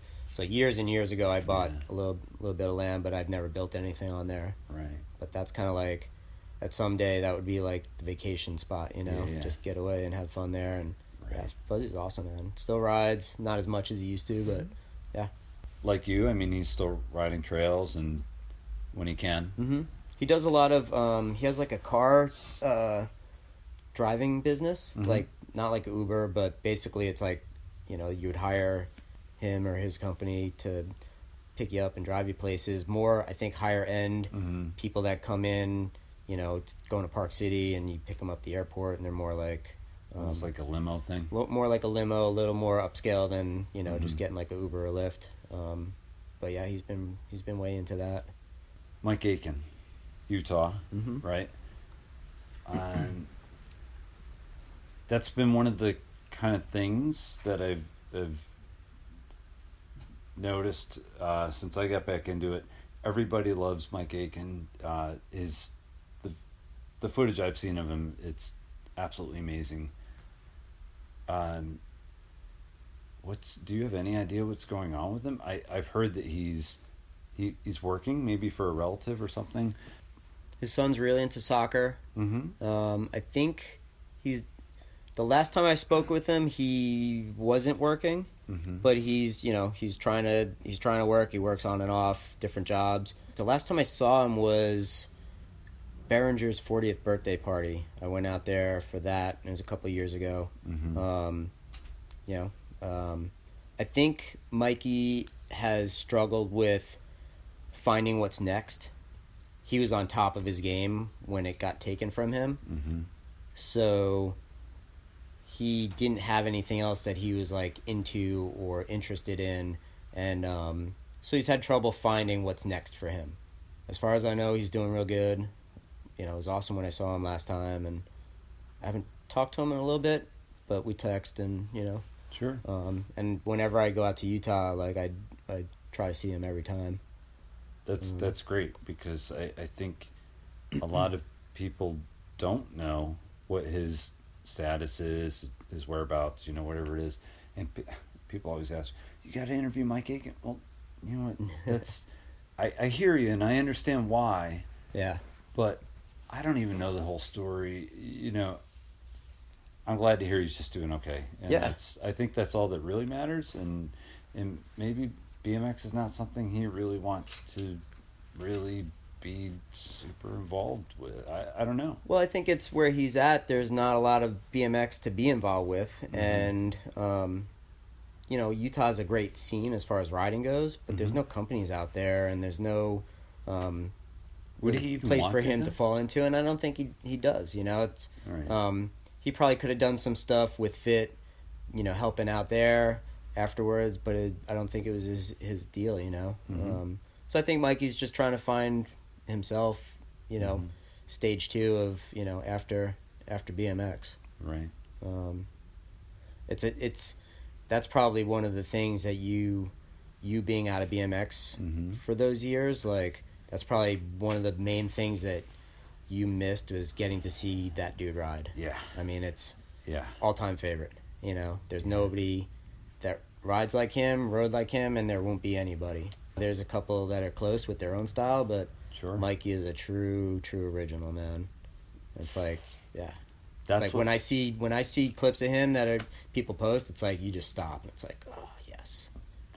that's what makes it so hard, I think, for people to let go, you know, and just, they want him back. Yeah, everyone lost out, you know. It's Yeah. like, And, you know, him getting hurt. and most importantly him, you know. Yeah. It, And he wants to ride. It's just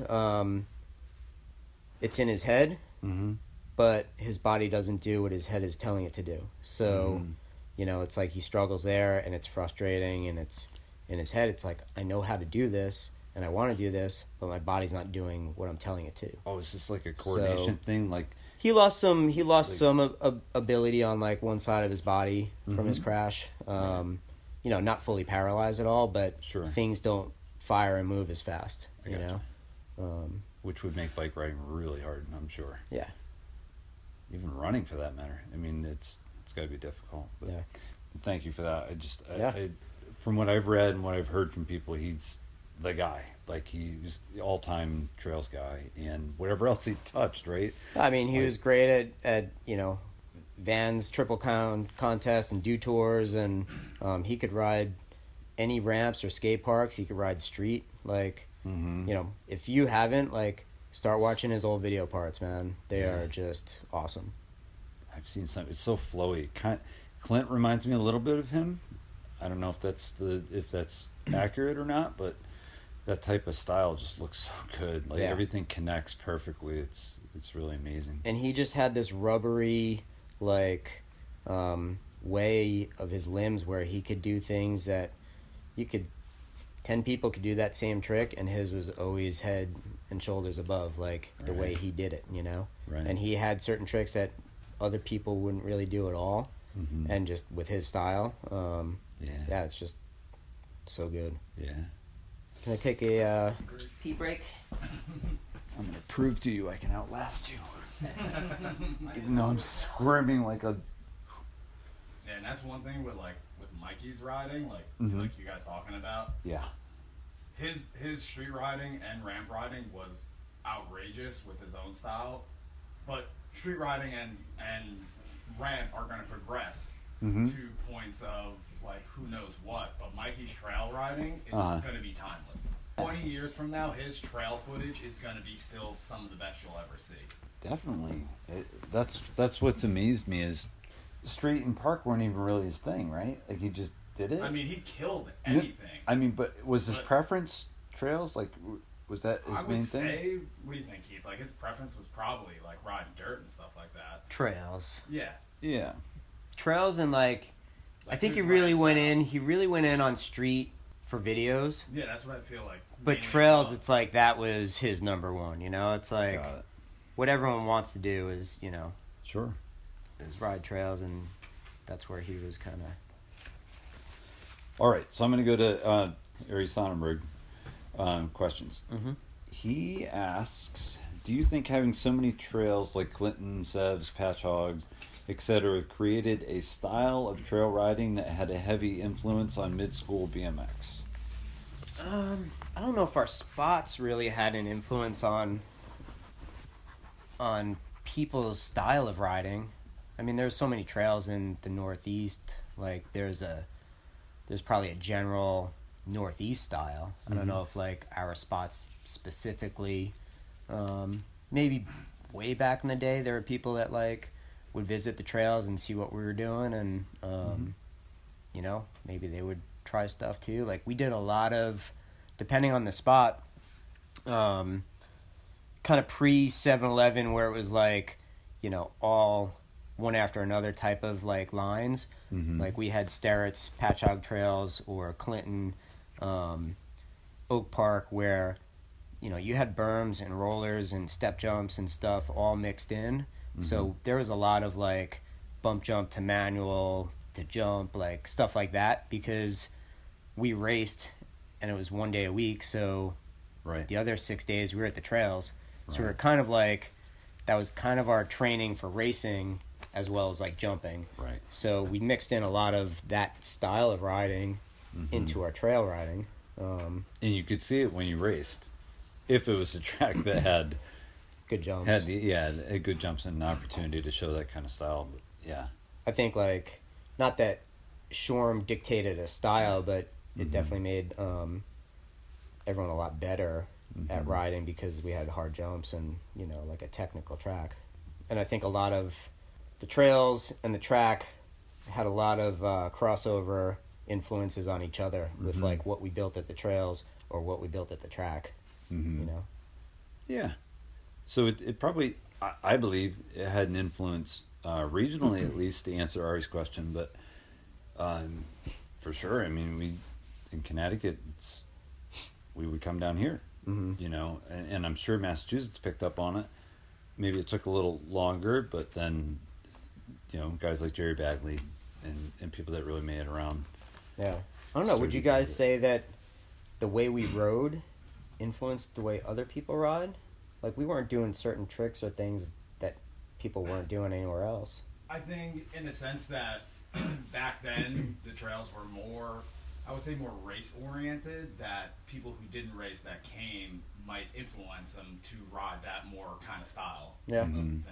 You know, what do you think? Yeah. Yeah, I think also to expand on what you said, like what we built at the trails and what we built at the track, I don't think other places and other tracks in the country had the freedom to build the track. So I mean, you could expand on that, like how why were those jumps at Shoreham?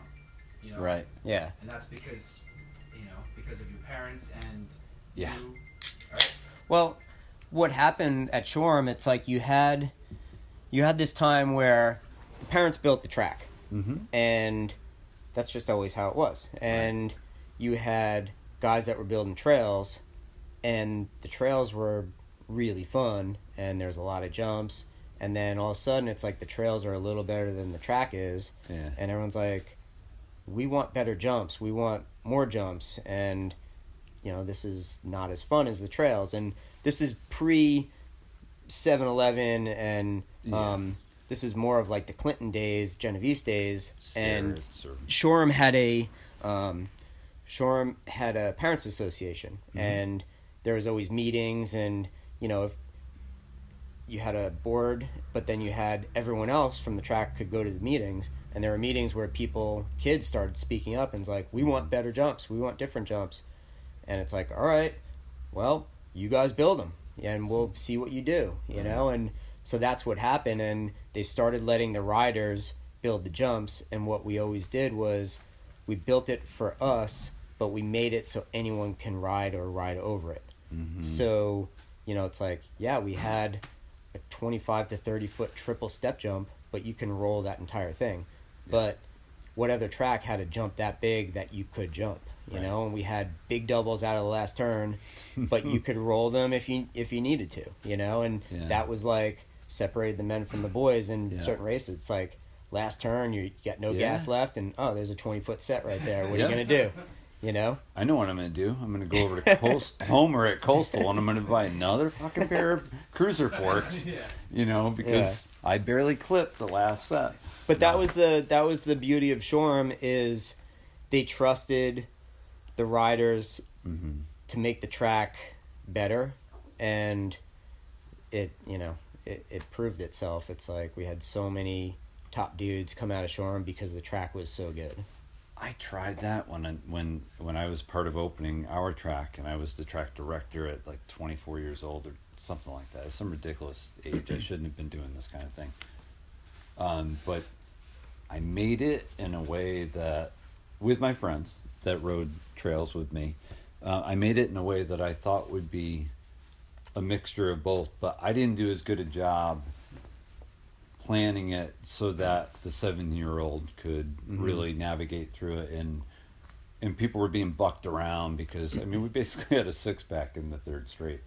So it was we had a 7-pack on the third straight. All right. And 7's a lot weirder than 6. Yeah. And they were not were not mellow. Now you got choices. I broke a wrist on those. Jeez. Like, it was almost like we had a shortage of dirt or something. Like, mine dipped too much. So if you were to try to roll, you were just getting bucked too much as a kid. We had a little bit of that. Every opening day, there were people going to the hospital with injuries and stuff, and it's like I got blamed for all that stuff. It would be an uproar of like, you made the track too hard, people can't do this, and then it's like, give it 3 weeks. And you had world champions. You give it a few weeks, and all of a sudden everyone gets used to it, and everyone's that much better, that much faster. So the first week everyone's bitching and crashing, and then if you just stick it out, all of a sudden everyone figures it out, and it's like everyone was leaps and bounds ahead in their skills, and it's like year after year they're better and better. Yeah, like my generation, like that's when Shoreham really started first changing to where the jumps got more technical. Yeah. And at the time, our generation was 12, 13 years old. We struggled with that at first, but like Keith said, give it a couple weeks, where 13 years old jumping a 20-foot double down the last straightaway. Right. And there were definitely some jumps that, like, I remember midway through a Sunday, they took out rakes and like scraped the lip down. It's like, all right, this is a little too much. But we weren't making jumps to do tricks over. We were making jumps that were Sure. big that you wanted to get over in the air, not on the ground. Yeah, You know, and have it be an advantage because you had that skill. or a roller that was actually like steep, not super tall, but steep, Right. where Oh, it's the like roller at the- if at you the didn't beach? pick up for it, you were Yeah. launching to flat. So Yeah, you yeah. had to learn how to bunny hop over it or pick up for it. You know. Mhm. So, Yeah, well, I don't know what happened with our track. I did it for a year and a half, 2 years, something like that. I didn't have children at the time, and it was, all the people complaining had kids, and basically made me quit being the track director after like a year and a half, 2 years, something like that, because it was clear that it was fun while it lasted, but I wasn't doing a good job. I didn't feel representing the entire group, trying to find a way to represent the entire group. So, but it does make me feel really, really good hearing you say that it was at least because it was opening day at our track too. But you guys had it as, well, give it a couple weeks, let kids learn how to handle it instead of tearing it down. Well, we also that triple step. Mm-hmm. Richie Poole and I made that, and we did it the week before a regional or a national, and people are like, "Are you out of your mind? Like, why did you do this?" Yeah. It was like And- October or something. Yeah, and we did it like It was right a fall before, regional. and that jump was like this huge, like step up that it was probably like an 8-foot lip, and then flat for 5 or 6 feet, and then only like another foot or two up high, and then flat for really long. So it's just a very tall like jump that did nothing, and Right. we dug out the middle of the upper part and like put stuff on the landing, and it was a tough jump to ride. It wasn't like a perfect triple step. It was like up, then dip down lower, Right. and then like a peaked out landing. And it was like, people were like, "Why did you I do this remember right before this that. race?" And it's like, oops. And And there it was, became this iconic jump for Shoreham. yeah, I remember it well, and there was definitely people that you could count on jumping it. And that was Yeah. right before the last turn, right? Going into the last turn. Going into the last turn, yeah. Between that and was that the same era that the doubles were in the last straight? Yep. Okay, it was definitely good for BMX shops for sure.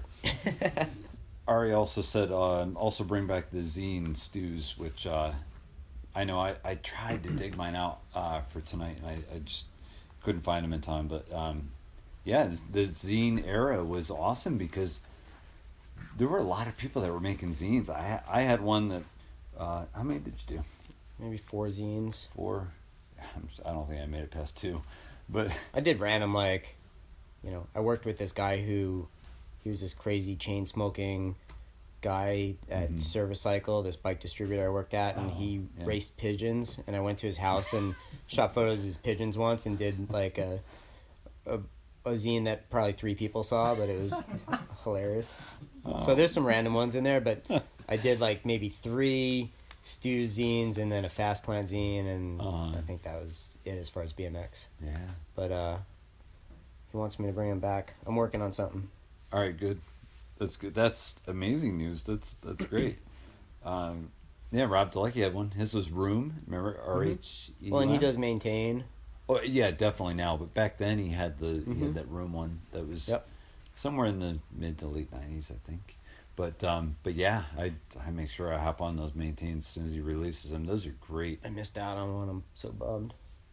I always comment to him the way he uses lighting is amazing, and I don't know if that's just he uses lighting in such an amazing way. Yeah.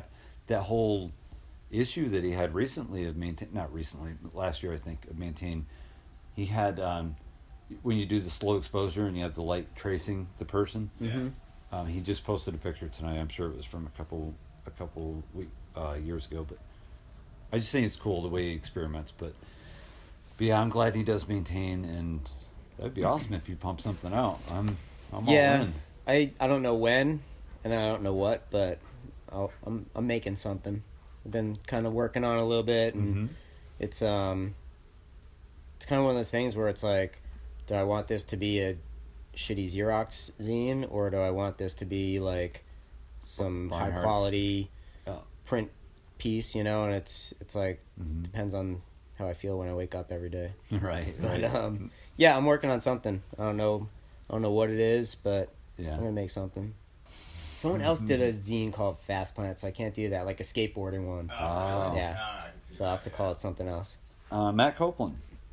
He wants to Matt. know. That's awesome. Yeah, he is. And I just met him over the course of this year, and he's such a great guy.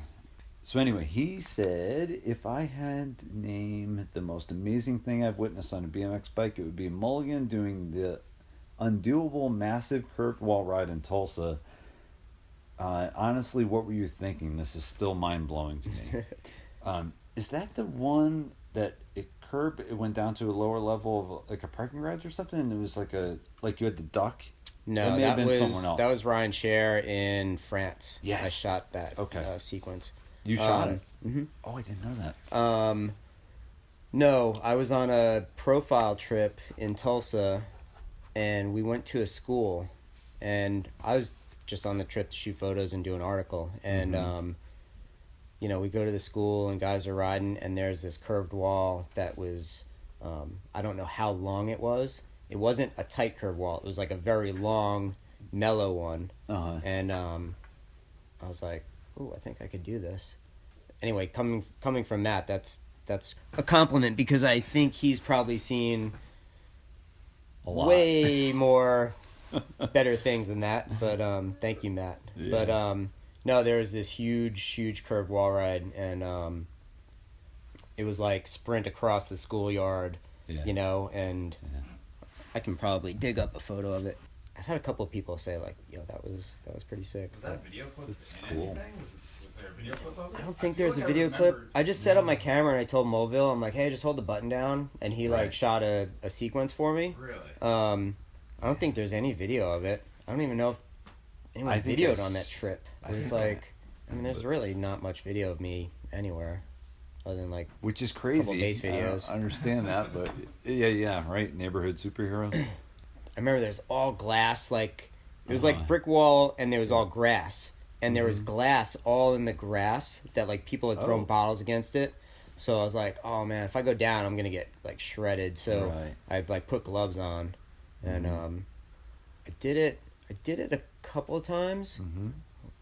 Did it at least once or twice, and I wanted to get like a good table out of it, because it was kind of perfect like Right. once you came out of it, but I was so exhausted that like Right. I couldn't do it too many times, because it was Right. like a lot of pedaling to get to it, and I think it was really windy, if I remember. But yeah, Wow. that was super fun. If you ever go to Tulsa and find that school, that's a good Do it. curved wall. All right. Well, we're going from him complimenting you to Thank you, man. That was awesome. to apologizing to you, because his next question For what? is chiggers or headlights, your preference. He did tell me the backstory. so I know that. Same trip. So we're in Tulsa. We go to this rail, and I think Dave McDermott was hitting this rail.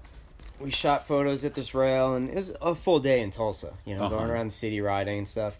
We stay at Matt Copeland. It's now his wife, but his girlfriend at the time. We stayed at her house, and I woke up the next morning, and I had like bug bites on my arms, like by my armpits and my shoulders, and I was like, you know, it's like, how do you say something? It's like, "Hey Matt, like, Yeah. is there bugs in the house? Like, I got Right, some right. bites, you know?" And he's Trying like, to be "No, I polite." don't think so. I'll like hit up Ariel." And All right. as you know, I took a shower, and as like the morning's going on, it's like more and more, and I just had these bug bites everywhere on me.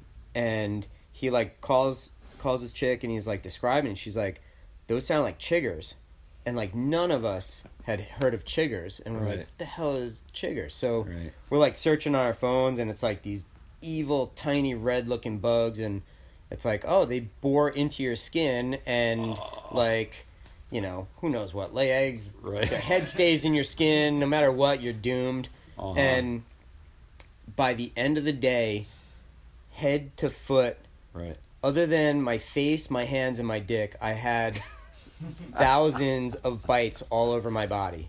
And Oh my the God. itching, and like, there's nothing you can do about it. And it took over a month for those to go away. Like, you would try not to scratch, but then at some point you scratch. and it's like you can't stop. Keep talking. And it's like I lost these. the contest. It would like scab over, but it would never heal. No. Like you'd finally, after a couple weeks, you'd scratch it again, and you still had that same red dot that itched like hell. Yeah. And it's just the most, It's the worst 100 thing times worse than poison ivy. ever. Yeah, and it took well over a month for those to go away. At Panamoka, we call it ankle herpes. We had at Panamoka, and your ankles, like I still have scars all over my ankles just from just going to town, itching my leg. Yeah. Crazy. And to this day, I can't sit or lay in grass. I can't do it. Like, no matter where we are, Petrified. I have this phobia, and it's like, nope, I'm going to get chiggers. And I can't do it's it. insane. And the locals there knew that was a thing? Well, no, like I guess his No one else his had it? girl had known. Nobody else, I think Moville maybe had a couple of bites on him. But what happened was when we were shooting that rail, I put my camera bag on the grass. And I think what happened was they got all my camera bag. When I put my camera bag on, that's why I had a lot around my armpits at first. And that's where they first kind of started showing up. These But- things must have been small. There, you can't see them. Right. I read it's like you either put like a white piece of paper or black, like on the grass, Right. and then you'll start to see them. But they're basically microscopic. They're so small that you really, unless you're like looking for them or Right. they're there, like At you the trails, can't if see you have them. shorts on and you're sweating, it Mm-hmm. just looks like specks of dirt on your leg. Like you can't even tell. Yeah. Damn. Yeah, it's gnarly. Wow. So what? He asked either chiggers or what? What would you choose? It was jiggers or head lice? Oh, head lice. I've never had head lice, but it's got to be better than chiggers, man. Yep. Unless you just shave your head, you should be good. Well, yeah, exactly. Yeah, right. This is just a quick one. Since you mentioned your dick, Oh, great. are you and your wife going to? This is something I thought of. Are you Where and is your this wife going? going to upstage the? I call it the Venene / Razor costume this Halloween? Oh, Because man. that was an all-time favorite costume of mine. We've had some good Halloween costumes. Last year, she has friends, these friends of ours that they have like a really awesome Halloween party every year, and a couple years ago, I was like, I'll be Jesus, you be Mary. So like we did that, and as Jesus, I had like an upside down cross hanging from my neck, and Right. she would pull her dress up, and she had like a little bush for Mary, and so that was kind of funny. And I don't know if that one we won like a trophy or something. Just that it's fun thing at our friend's house, but Yeah. it's like, oh, what are we gonna do next year? And last year it was like a day or two before we were trying to figure it out, and I'm driving, and I was like, I got it.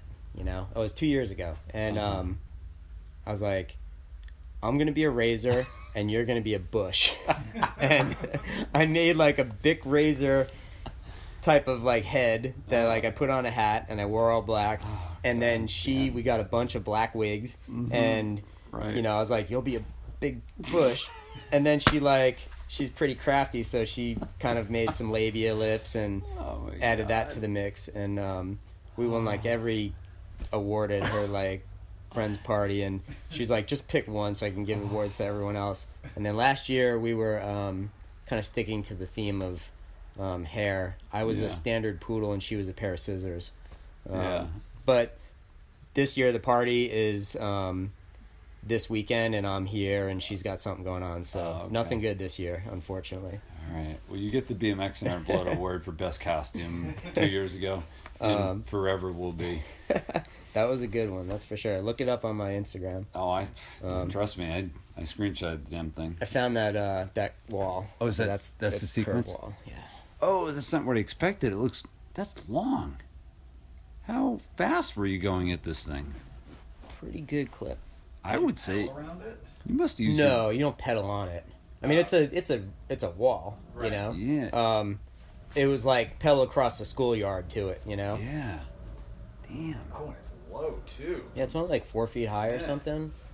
You must have had to work at that. How many did you do it in a? Well, how many Just a- tries did it take you? I think just a couple. Couple. Yeah. The first time I jumped on it, I got like, probably a third of the way, and I was like, oh, this is totally possible. Yeah. And then it's like just finding the right getting on it right.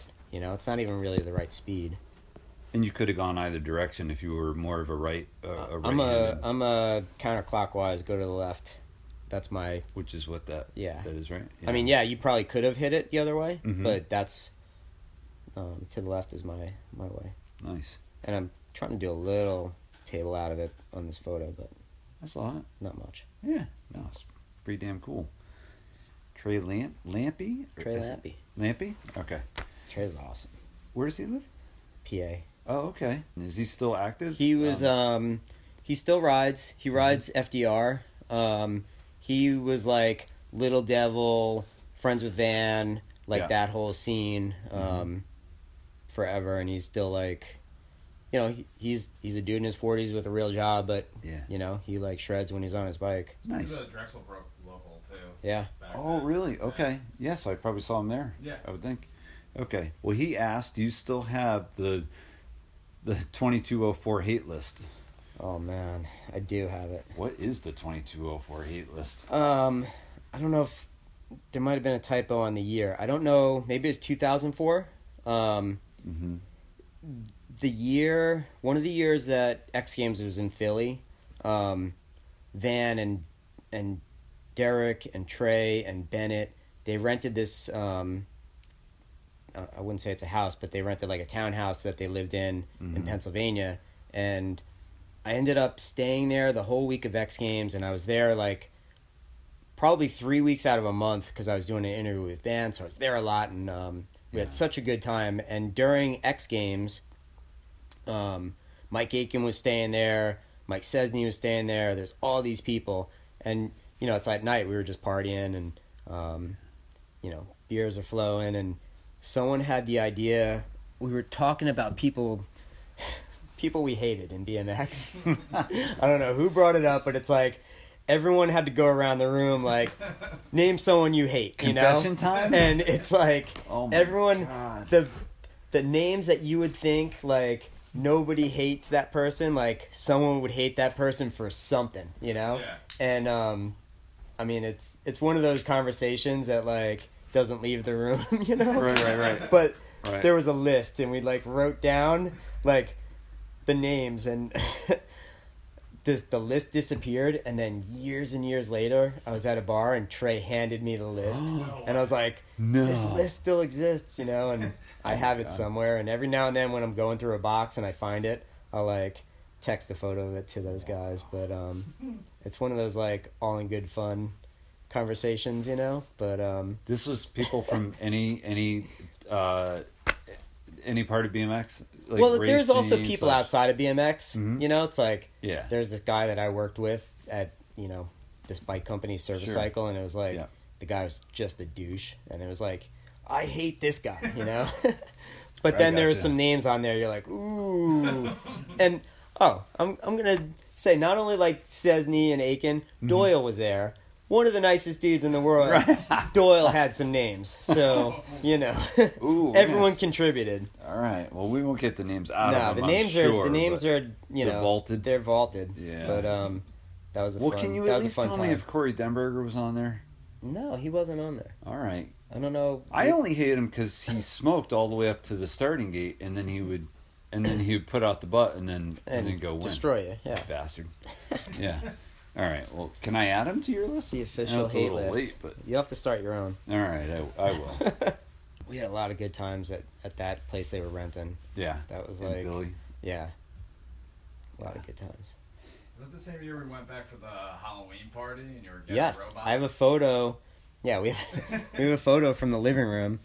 I was there for Halloween, and Keith was there, and we all had to make costumes for a party we went to. And I was Ghetto Robot. I made this like big robot costume out of cardboard boxes. Keith was That was the cow. a cow. Van was the Dan kid was from the Gummo. bunny from Gummo. Yeah. And Trey, I think, was the other kid. Trey was the kid with the gun, the Yeah. cowboy. JB had a giant pumpkin for his head. That's John Stricker was Britton. there in like a suit. There's a lot of like, yeah, that's a great photo. Oh man. I gotta link up with. You were talking about John Britton, right? Mhm. Yeah. Ever since the Garrett Burns' podcast. I've wanted to meet him. He sounds like a really cool guy. JV's rad. Yeah. Chris Briganti, he's from around here. He does his 250 trails. Oh, okay. You know what I'm talking about? Yeah. Super nice guy. He goes under Pedal Driven Chris. He wants to know, out of all the track designs Shoreham has had, what was your favorite while racing? There was Triple step era? There was an era where there was the 7-pack. The 7-pack came after we made the triple step. Mm-hmm. The triple step, there was, you come out of an S turn, and then there was a step jump, and then I wouldn't say long, but there was a low set of doubles into the third turn, Mm-hmm. and then you rail the hell out of turn, triple step, and then big doubles out of the last turn. Mm-hmm. And before the S turn, we built a tabletop, and the table was like probably 5 feet tall, Mm-hmm. pretty long, and you could like sky it. We had like contests on that jump.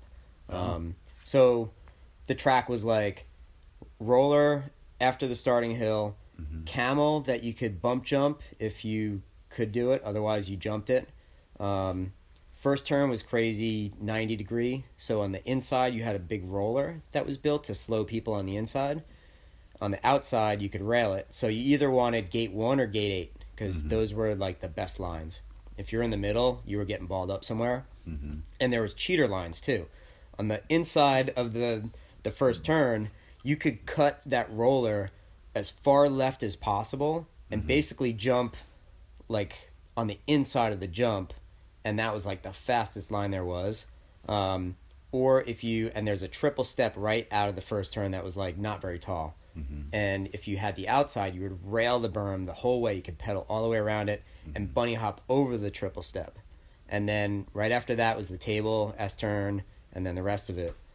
That was probably my favorite version of Shoreham. Mm-hmm. After that, we put the 7-pack in, and that was like, the track lost some speed and flow there, and then from there it kind of got weird. That's kind of when I moved away. Mm-hmm. But yeah, definitely like that whole track that I described was my favorite. Right. And like we raced once a week. There was practice nights for a little bit, like a year or two of that. But we'd practice so much until like racing started. Like I knew every inch of that track. Like everybody knew every inch of that track. Right. I have dreams about Shoreham, like to this day. Yeah. It's crazy. Wow. I don't like it the track now, but back then was rad. But the one thing that hasn't changed is they've got a great group thanks to Rich and Lisa Soper, right? Mm-hmm.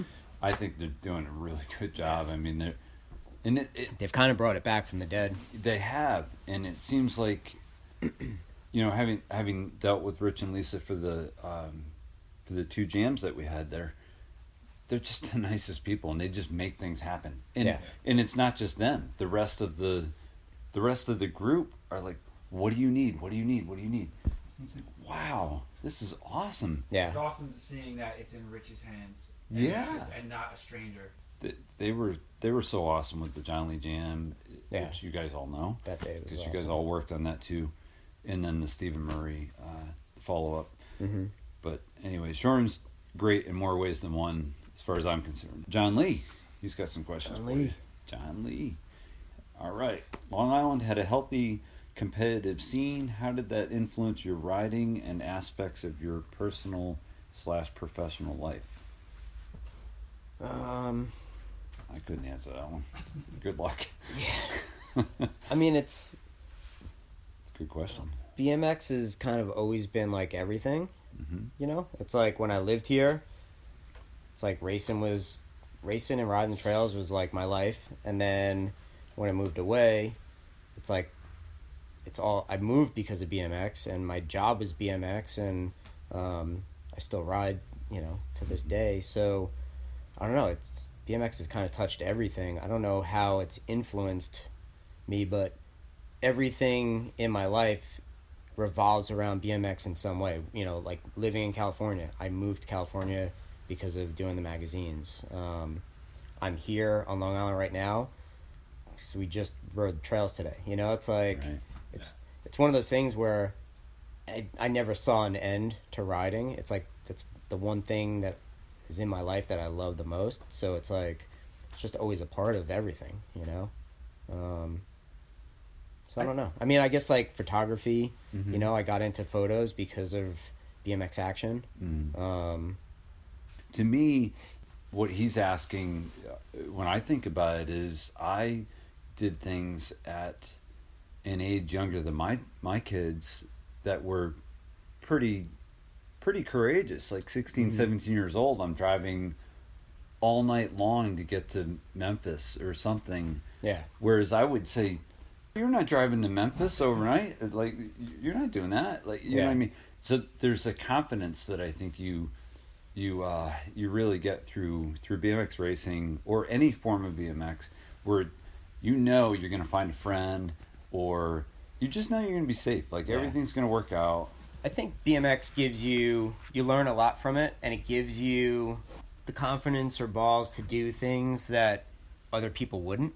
Where it's like, you know, you go somewhere with no money, and it's all because you want to have fun, or you've traveled and experienced certain things, so you're not going to hesitate to take a crazy trip where other people would think it out too much and like, oh, we don't have enough money, or where are we going to stay? It's like, you just go for it, you know? And it's like, don't think about it, just do it. And it all works out, you know? And, like, I don't know how or why, but I probably never would have driven to Idaho by myself without, like, different BMX experiences, like, you know, driving somewhere else for a road trip, or going somewhere solo, driving, you know, 5 hours to shoot a photo of someone and driving 5 hours back. Like, I've done that, you know, and I think it just it allows you to do things that other people would definitely hesitate to do or wouldn't do. Right. I mean, how many people would just get up and move to California at what, how old are you, 22. 22. Yeah. How many people would just get up and just move to California? Yeah. You know? You know, that was a huge thing. It's like, yeah, I'm moving cross country at 22, but I also knew a lot of people there. So it's like, all right, I'm going from one place where my family and friends are to a place opposite coast that I still have a lot of friends there. I knew from BMX and from racing. And, you know, I moved in with Tim Strzelecki and his sister when I first moved there, and then we got a house together, and BF moved in, and it's like, you had that security of, you know, some people, so it wasn't that difficult. But at the same time, you're still young, and it's like a huge move, and it's like, I don't know if this is going to work out, but go for it. But you going know, back to the reason because that is because of your BMX experiences. Yeah. Like, if you didn't have those BMX experiences, 22-year-old moving to California for a job, You would have been That too had scared nothing. to. Yeah, of course. had nothing because of BMX. You were like, nah, I'll be good. I got people to stay with. Things will be fine. yeah, You know. you know. I think in traveling in BMX too, you see people that never leave their state, their county, and it's like they're so sheltered, and it's like BMX takes you everywhere, you know. It And does. so many people have traveled the world because of riding their bike, you know. And then when you're stuck, you got people like Mr. Poole, or one of the funniest BMX vendors out there, Mr. Cannon.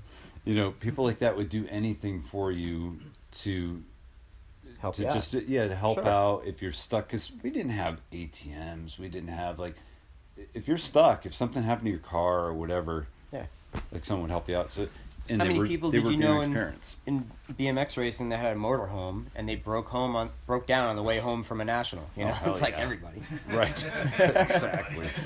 Exactly. All right. So, where's your favorite place to snowboard? This is John Lee still. One of the best days of snowboarding was in Utah with Fuzzy, Van. I want to say Adam Banton met up with us, and I think Adam Baker was there. Mm-hmm. And we had an awesome day. Like, the snow in Utah is really different and really top notch. We had a great day snowboarding there, but I go to Mammoth a lot. Mm-hmm. It's about 6 hours from where I live, and that's like good mountain, good snow. Big Bear is like an hour or two away, but it's not that good. Really small mountain. I'd say Mammoth is the go-to for California, a good spot. Okay. He's got more questions. Okay. On a fall day after school, I rode my bike to the Sterrett Trails. I saw you and Robbie Morales riding it, and my entire perception of BMX. Oh, I'm sorry about that. Is this John Lee? Yeah. Okay. Yeah. He's talking about how it influenced his entire perception of BMX, I believe is what he was saying. Okay. I just didn't write it right. I was a wallflower at the jumps. I wasn't really a BMXer yet, just trying to go unnoticed and absorb the BMX culture. Thank you. I'm going to thank John Lee because he opened our eyes. We were at Sterrett's Trails one day. I don't know if it's the same day or not. And there's this dude who nobody knew, and it's John Lee, and he's like, hey, I got some jumps too. And we're like, okay, where? And he's like, they're just like a mile or two away. Mm-hmm. And it's like we had good spots, and we Yeah. race Shoreham every week, and it's like, here's someone that nobody knew whatsoever, and they're like, oh, I got some jumps. You kind of like, all right, let's see what this is. Right. And we go to Oak Park, and Oak Park was awesome, and it's like in the woods. He had great jumps. He had big jumps. Big. And he's just the most soft-spoken, humble dude in the world. And it's like, who the fuck is this dude? Yeah. He is awesome. And look at his trails. Like, why did we not know this guy sooner, Yeah. And it was like, it's like, don't underestimate people. Like, this Yeah, guy yeah. was just, Yeah. he's just out there digging his spot. And it was awesome. And he wasn't even going to Shoreham. Like, it's... I mean, if he did, there's a lot of people at Shoreham, so maybe no one knew him. I'm sure he did go to Shoreham, Yeah, the but number plate on him. yeah. I met him. Yeah. Oh, okay. He was a quiet guy, though. So, yeah. And it, I don't remember. He might not have been like winning mains, so maybe he was just under the radar. But Yeah. I remember him introducing himself at the trails and telling us he had a spot, and that changed everything from like that day. Our scene just expanded, It's like there's another spot and there's another awesome guy that everyone's friends with, and Yeah. man, to this day, like John Lee is one of the best dudes. Yeah. So thank you, John Lee. All right. I'm definitely going to get to him winter. Well, they have 8 months of winter, I think, where he lives. But I'm going to, yeah. I'm going to get up there and do one with him for sure. That'll be good. He's got to be. I want to know all about his music. Yeah, yeah, tastes with and the stuff. Dwarf Invasion, is Yeah. that what he calls it? Something like that? Yeah. He does it on the college, he does it on the campus, right? They're, I think it's on campus. yeah, it's pretty cool. There's a lot I don't know about him that I think he I bet there's a lot of people don't know about him. Yeah. Because he doesn't brag and boast. He doesn't talk about himself. No, So. he's the nicest guy though. Yeah. He shoots me a lot of messages and just such a positive guy. Just like he'll listen to something and he'll just say something nice that people don't understand. But when you do this for fun, it means a lot when people say nice things and they actually attach it to something specific that they recognized. It's really nice. It makes a big difference. So he's just a great guy. The one thing though, it took John Lee like 20 years to get me a tape that I should have gotten earlier. Right. VHS tape of a mom slapping me at the trails. Oh my Yeah, God! that was my question. I had this coming up. Go for it. Damn. Hit it. Throw it out there. Hit it. All right. We're ready. You don't need to name names, but like pretty much some spots, like at that point, maybe John Lee dug there. Maybe he wasn't like in charge. It was like people could come in, you could work on something, you could do it. So I take it like you guys built something, someone changed it, you guys changed it back, and then if you could just recap that story and how it all ended up, because that's a great one, right? Oh, Yeah. man. Yeah. Well, it wasn't John Lee's spot. It was Sterrett's Patchogue Trails. Oh, okay. So we're talking like Vinnie Furno and Mark Spiegel. Mark Spiegel.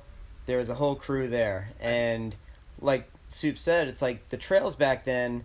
There was kind of ownership, but people pitched in, and it's like you want to go and build, like do it, And I I built this jump at Sterrett's that most of the trails was like a big loop, but there was a trail that cut across it, and I built like a pretty far set of doubles, and worked all day, like built it, stoked on it, and then came back like a day or two later, and the lip was gone, and I was just like, "Are you kidding?" And then when you find out who did it, it's like he knocked it down because he couldn't jump it. It's like, who would do that? Right. It's like, Right. if you can't jump it, don't hit it. But why would you ruin the jump? So anyway, like, Superfly did a interview with me for one of his zines, and I called out the person in the zine, and all hell broke loose. It's like the family's calling me. Stu, we respected you. How could you do this? And it's Superfly zine. It's not like right. But it was 15 to 20 photocopies. Yeah, Shoreham ones, it was like a local deal. Yeah. But anyway, like, family's yelling at me on the phone. He's yelling at me. And it's like, oh, God. And then, a couple weeks go by. After Shoreham, huge session at Oak Park. And the dude is there, and I was like, you got something to say? Like, oh, boy. I'm here. Say it to me, Yeah. Say it to my face. And Right. he left, and like 10 minutes later, his mom comes into the trails screaming at me. Oh. And how old were you? About? I don't know, probably Teenager? like 20s. I was Yeah. 8. Teens, right? Oh, it was definitely like, You're at least 19, 20. let's say 17 to 20. I don't All know. right. Yeah. And his mom, I was like sitting on the landing of a jump, and his mom comes in, Stu, get down here. And like, I'm like, oh God, here we go. So I like get off the jump. She grabs my shirt, the neck of my shirt, and she's just screaming in my face. And she just slaps me. And like, That's it. Oh, my God. and I'll never forget this part. I don't remember doing this, but apparently my fist clenched. And I remember hearing Robbie in the background, don't do it, don't do it. You did hear And- it on the footage. Somebody has the footage somewhere. And Oh, so God. back to John Lee. John Lee filmed this, or someone filmed this, but John Lee had the tape forever. Yeah. And I finally got my hands on the footage a couple years ago, but you Yeah. can't see her hit me. But then, like, you know when it happens. Like, in the video, like, you hear it, Yeah. and then you hear everybody. There's 20 dudes, like, riding. You hear everyone's like, ooh. And then she's like, what? I didn't touch you. I didn't touch you. And it's, like, instant denial. And it's like, my you just had 20 dudes, like, see Yeah. you hit me. Right. Right. And, You're going downtown for assault. Yeah. so, oh man, I got this videotape just a couple years ago, and I'd never seen it. And Van was staying at my house, and I was like, dude, we gotta watch this. And Yeah. oh my God, I almost pissed myself, like crying, laughing, watching this video. But I was so mad that like you couldn't see her hit me in it. Yeah. And then it goes on for like an hour of like her yelling at all the people at the trails. She's yelling at Keith, Tara, and like Keith was dating her daughter at the time, and it's like she's like, "You're over a little too much, Keith," and it's like, oh man, it's so Jesus. stupid and funny, but man, so finally got that video from John Lee though. Oh, wow. And now this lady's on the 2004 list. Or whatever that list was that you made up that night. I didn't hate her, but you know, she slapped me. Yeah, the trails. that's a little How hard, often does that hard to- happen? Yeah, it's hard. Never. I've never heard of that happening. That's Long Island for you. Yeah. Yep. You We're guys take. changing some dirt jumps. Yeah, Yeah. we're knocking a lip down. All right, so we're going to do the Tim Strelicky segment before I finish up on Okay. a couple other Instagram questions. Why photography? BMX action, freestyling, Spike Jones, like those photos just grabbed me, and I don't know, something always grabbed me about photography, but when I would see those photos, I was like, how do I shoot photos like these, and how do you do this, and how do I shoot photos of my friends that look like this? And I would always get hurt, you know, it's like every BMXer got hurt, like we rode the trail, so, you know, it's like you either crash racing or you crash at the trails, and anytime I was hurt, I would want to shoot photos in the downtime and be at the trails, and you know, so you know, there was just something there about photography that grabbed me, and I think also, I was never the talkative person, and I was way more on the quiet side and the creative side. Mm-hmm. So I think it's like I let the photos kind of do the talking. Might not seem like it during this, but it's like if people know me, I'm not like the outspoken person, you know, and I just like to like create something that other people can look at and like, you know, get something out of. That's why you and Ted get along so well. You and Ted, I swear, are peas in a pod. You know, Ted's another level.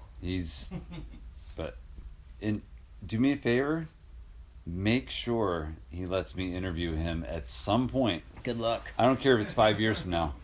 I don't want to hide a microphone to do it. That's not fair. I'd rather do it legit, but it's got to happen because you know as well as me, that dude's amazing. He is Ted really Nelson. amazing. For anyone that doesn't know, did step design.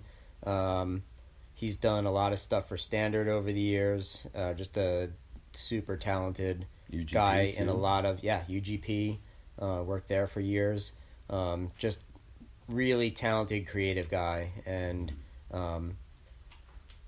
one of the most like soft-spoken, it's not about me type of people, you know. It's never about him. So good luck getting an interview with him.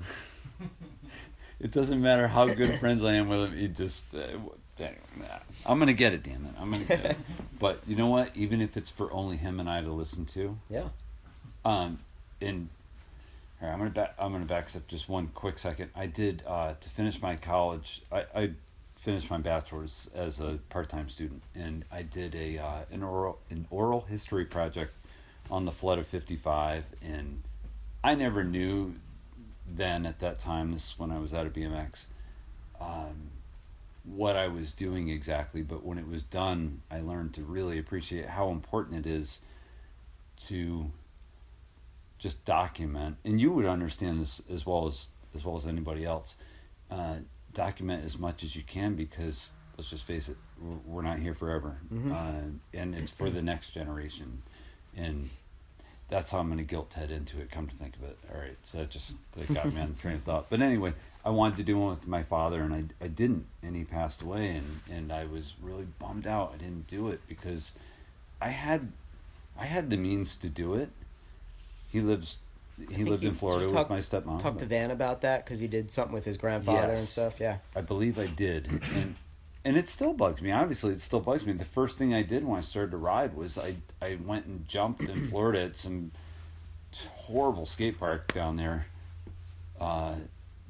because it made him so happy. The whole BMX thing, and there was four of his kids. I was the youngest. It made him so happy when I rode BMX, whether it be racing or riding or whatever. I think it's because really as a parent he knew it made me happy.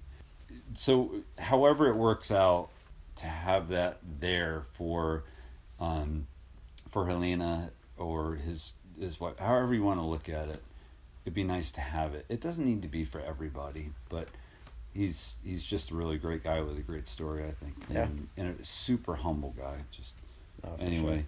So sorry, Ted, you're gonna have to listen to this and just deal with it. But anyway, back to the Tim Strzelecki segment. What was really going through your head that night when we somehow ended up in the Asian dorm room at Stony Brook? Tim's going hard hitting. Timmy and I had a good party night once at Stony Brook University, and we were just bored and had nothing to do. I think we saw a movie, and then like it was like kind of early, and like, well, I don't want to go home, you know. And it's like, what do you want to do? And it's like, let's go to Stony Brook. And we just started walking around this university, and we ended up like, you know, we got some beers and stuff, and ended up in these people's dorm rooms that had no clue who we were, and I don't know what we were doing there, but it was a fun night. Oh, man. Well, it was a sick night. I puked all over, but God, that is funny. But yeah. All right, you're gonna have to explain this one to me, but to everyone, not just me.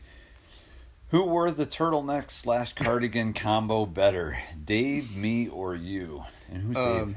Dave Keary. His parents were people who helped out at Shoreham.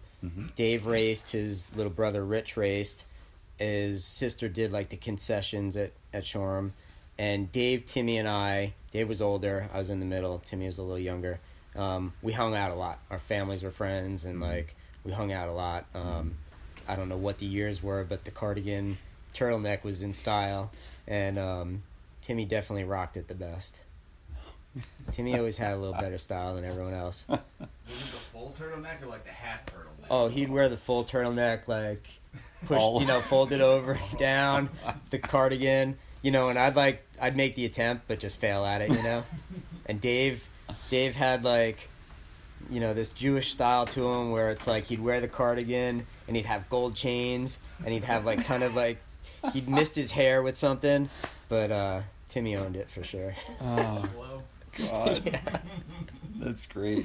All right, and this question, it makes me laugh because the second I saw you today at Kiko, when you got there, here we go. Briefly touch on the expansive flannel collection you had growing up, and did you have a favorite? If so, do you still have it? And when you got there today, you had on a flannel, and I was off in the woods, and I was laughing. Everyone's got a flannel on. It's falling. Well, it's falling Long Island. I guess Tara had one. Tara has one. Yeah. I think those are the only two flannels. I love. I stopped wearing them until I went to Shoreham and like looked up to Keith. Really? Like, that's when I started wearing flannels. Are you serious? Yeah. So this flannel has some. I had no idea. Power, some influence. I had a closet full of flannel shirts. I loved them. Wow, I'd steal them from my dad. Favorite. Yeah. I had a flannel that was a 2B flannel that Hal Brindley printed something on the back, and at one point I was like sponsored by 2B, and he mailed me a flannel with like a goat silk screen on the back of it.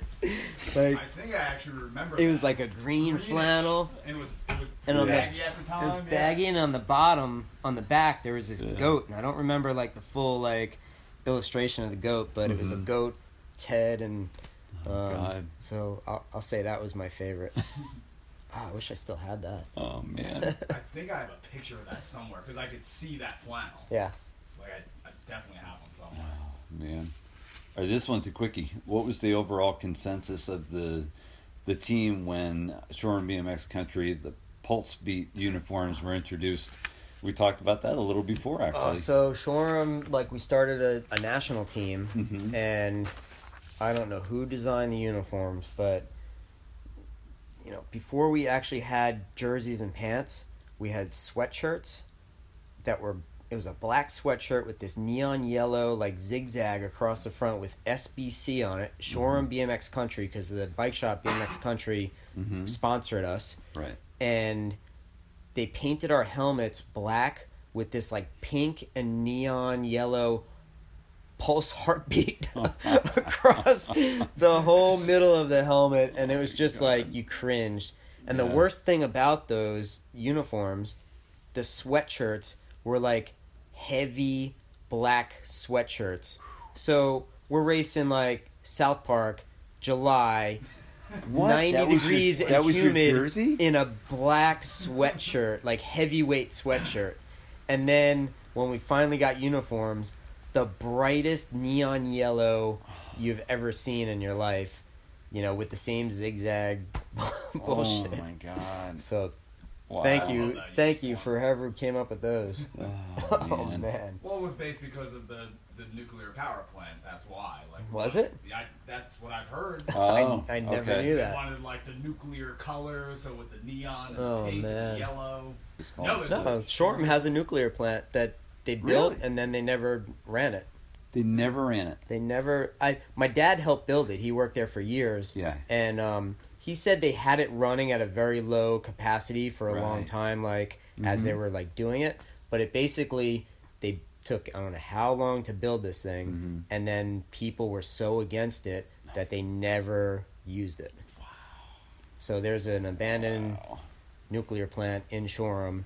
I was gonna say someone's got shot photos. I've been in there. I've gotten cheers. Keith has gone in the plant and shot photos, and it's a time warp. Yeah, tell me about that. I want to go. I want to go there. Wow. All right, quick one. Do I still owe you money from when I was a bum living with you at Juliet Low apartment? No. That's from Tim. But you owe me a phone call. Ooh. He never answers when I call, but we text all the time. You should meet me when I go to do the podcast with him, because he's doing one. Yeah. When and where? We're picking the dates right now. Yeah, definitely. And stuff like that wouldn't happen if I didn't start getting like Power sponsors the show now. Right. Powers is a good dude. He contacted me because he believed in the podcast. So he hit me up asking to maybe I can screen print his stuff because he wanted to keep screen printing business within the BMX community. That's awesome. That's awesome. And I'm like, I talked to him very quickly, and it was like, shipping might bring the cost up. Right. And also, like, I'm a screen printer in New York with New York prices. Right. There might, being in Richmond might be that's half cheaper. price. But we can talk about it. Yeah. But that's very cool. Like do like limited runs. Yeah. He reached out to me about that. Yeah. You know? And him reaching out. Maybe I'll talk to him about it this week. We were talking about Powers Bike Shop sponsoring the show now for the past month and a half. Because of what he's doing, it chips in a bit and allows me to take a trip out to Timmy, because I'd like to see him race cyclocross or road if it was that time of year, but the time of the year right now is cyclocross. So Yeah. So That's we're cool. gonna do it. Nice. And I'm just like that Timmy just wants to, he's got a lot of history. It's like you do and all of us do. Yeah. All right, so choose one: a warm SoCal backyard session, a cold East Coast all-night session, a small session in the old Cyclecraft shop with BF and me before going to the ABA Grands. I should call this Pixie and Win. Well, a warm SoCal session is easy. That kind of happens all the time. Mm-hmm. I'd love a redo on the Cyclecraft factory with BF and Timmy. I had a broken ankle. Ooh. And we were at the Cyclecraft factory in Tennessee before the ABA Grands, and we, Timmy and I stayed there for a couple days, and then we went to Oklahoma. But BF lived in like the warehouse, and we'd just be up late at night and like built some really horrible things to ride like in the warehouse, and I couldn't really ride because I had a broken ankle. But so I'd love a redo on that, but hands down, all night cold Northeast session with Timmy would be my pick. We had some great like just stupid nights out riding all night and having fun and wishing that we could actually ride street. That's awesome. I mean, like one time we were riding and Timmy it was so cold out, like we would ride in the winter at night, and like Timmy did a 180 off a curb and his mag shattered and he's like laying in the street, and it's like pieces of mag all over the place, and like we have a lot of good like street riding stories around like our houses. Here you go. He wants to know, we're still in the Tim's Relic segment, your ultimate session, name it. What would it be, where would it be, and with whom would it be? These days, I think like some of the best days is if I can get to Posh on a fall day with a bunch of dudes. Like those are great sessions. Today was awesome at Soups' Trails. Like I love fall in the Northeast at trails, and it really doesn't matter who's there. Like the last time I rode Posh, it was like a Tuesday in September. It was BF, Satoshi, and me, and it was there was one other Japanese dude there, but I think the trails were a little above him, so he was just chilling. But it was 3 dudes over 40 riding Posh on a weekday, and it was like awesome, No cameras, no nothing, just fun. I don't mind having a camera and getting photos, but as With that long in as mind, there's yeah. time, like fall days, you don't have that much time, so you're either shooting or you're riding, but you're not really doing both. Shoreham, back in the 90s, would be a nice session to revisit, a Sunday or a Tuesday night. Races or just practice? Racing. Yeah. I mean, yeah.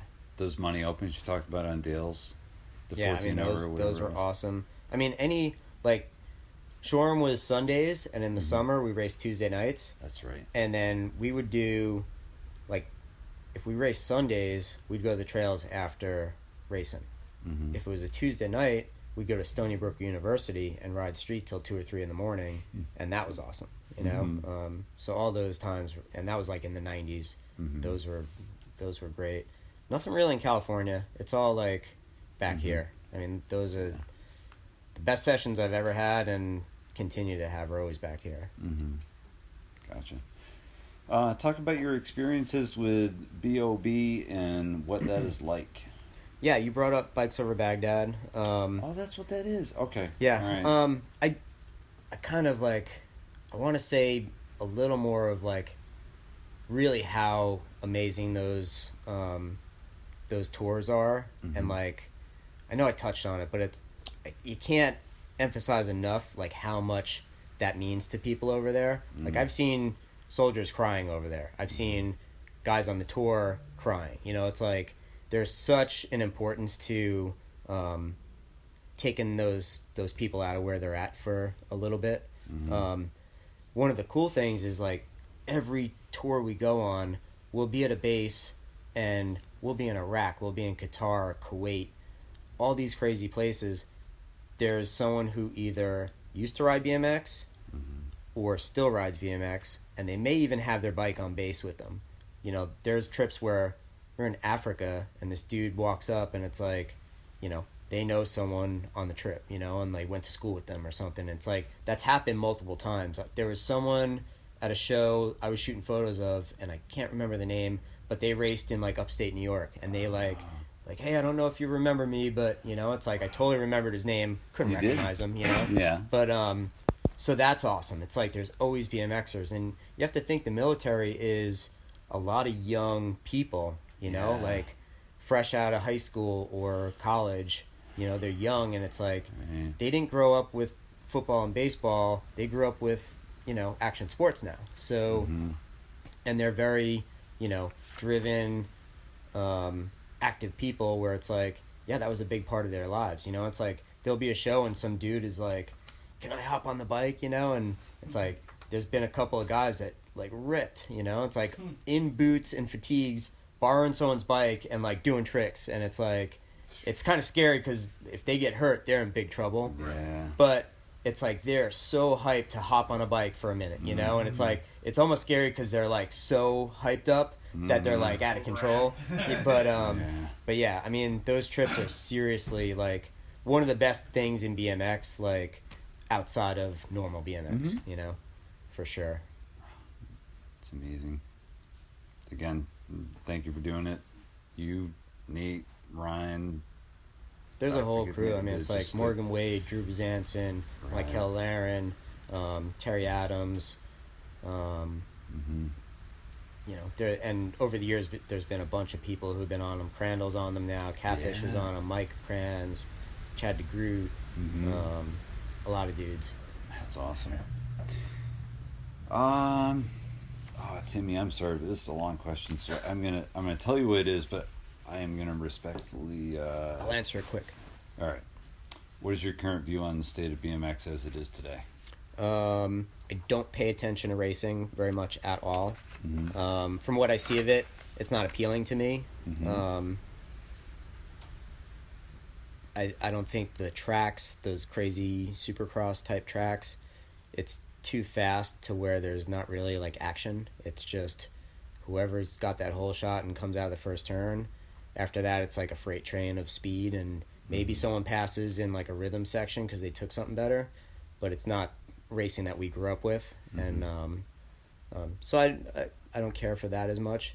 As far as like freestyle, trails, everything on that realm, it's like, it's awesome, you know? And I think like different people in your podcast have touched on it before. It's like, oh, it was better back in the day. It's like, no, it's awesome every day. It's just people have their time that might be like their glory days, and that was their favorite time. But there's nothing better or worse now than 10 years ago, 20 years ago, you know? Sure.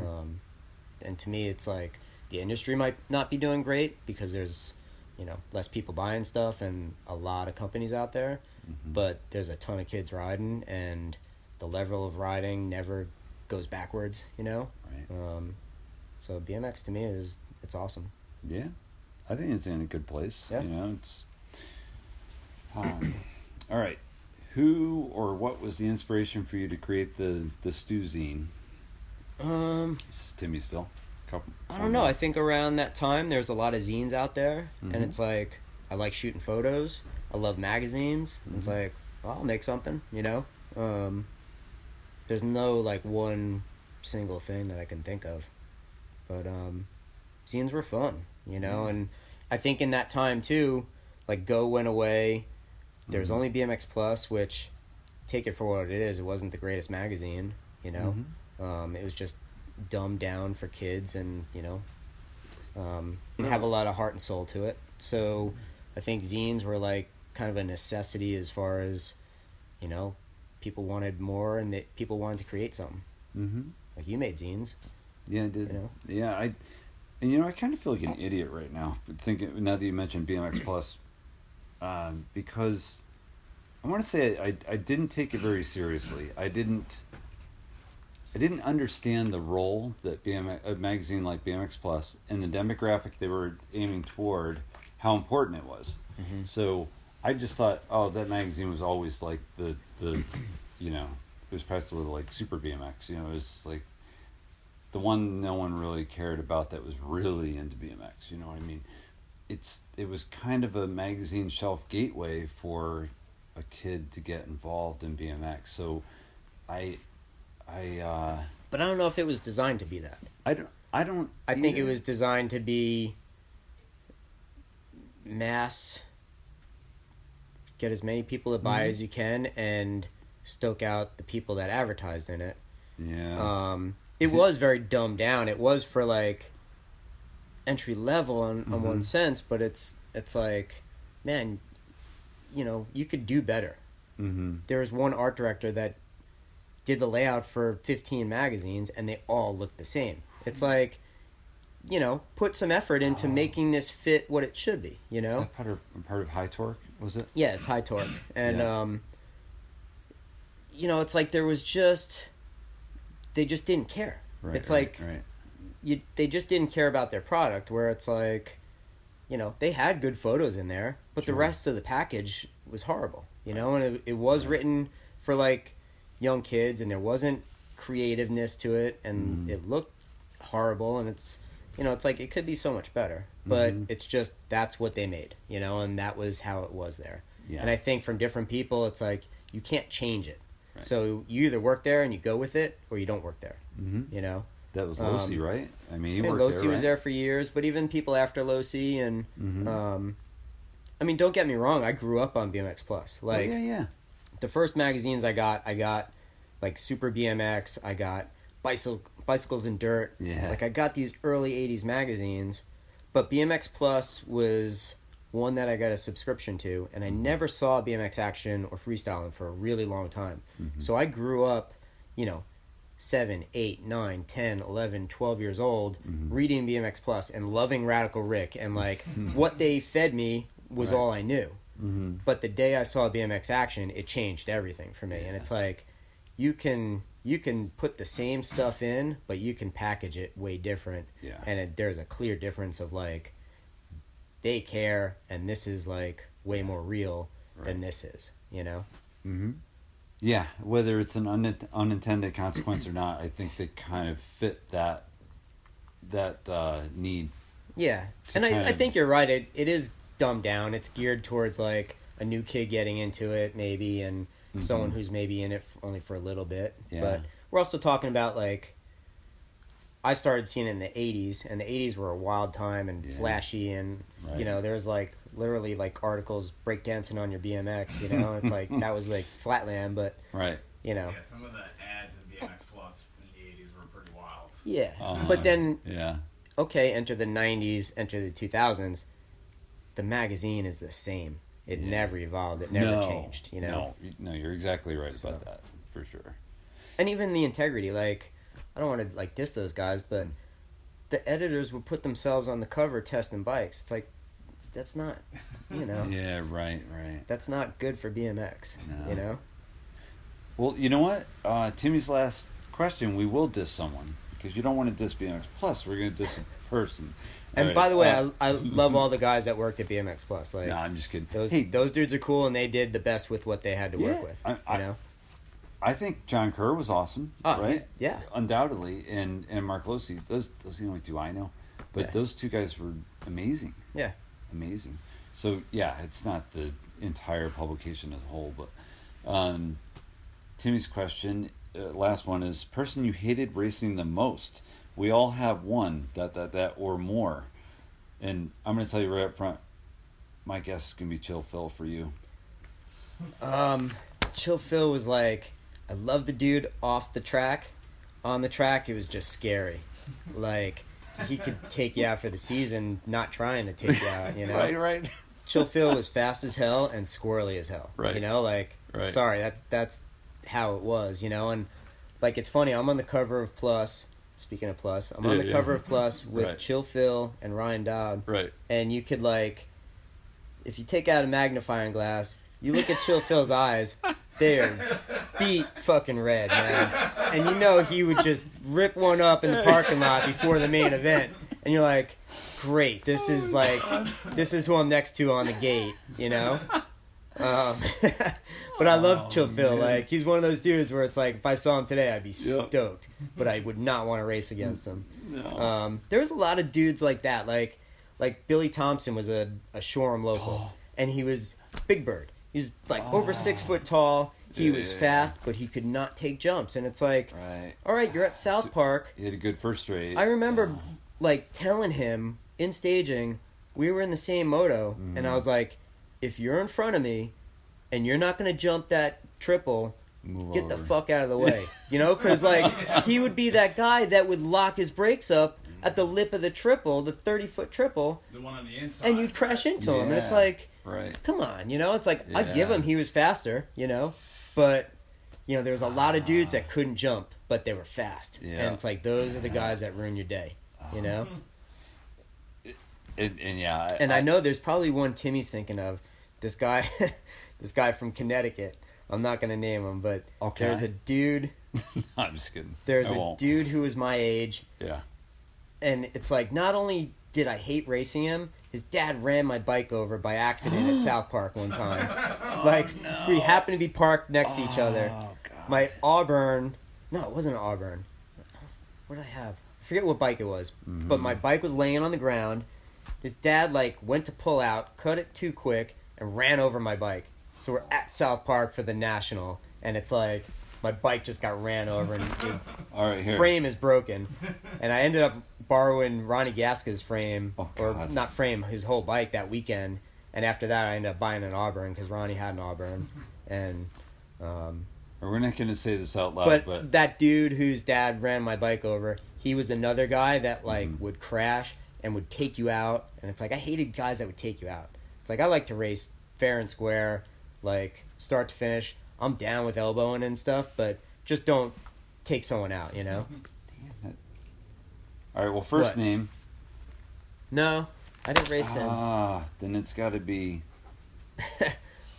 I have to know. I had like a nickname. I have a long drive home. His first name was Scumbag to me and Timmy, you know?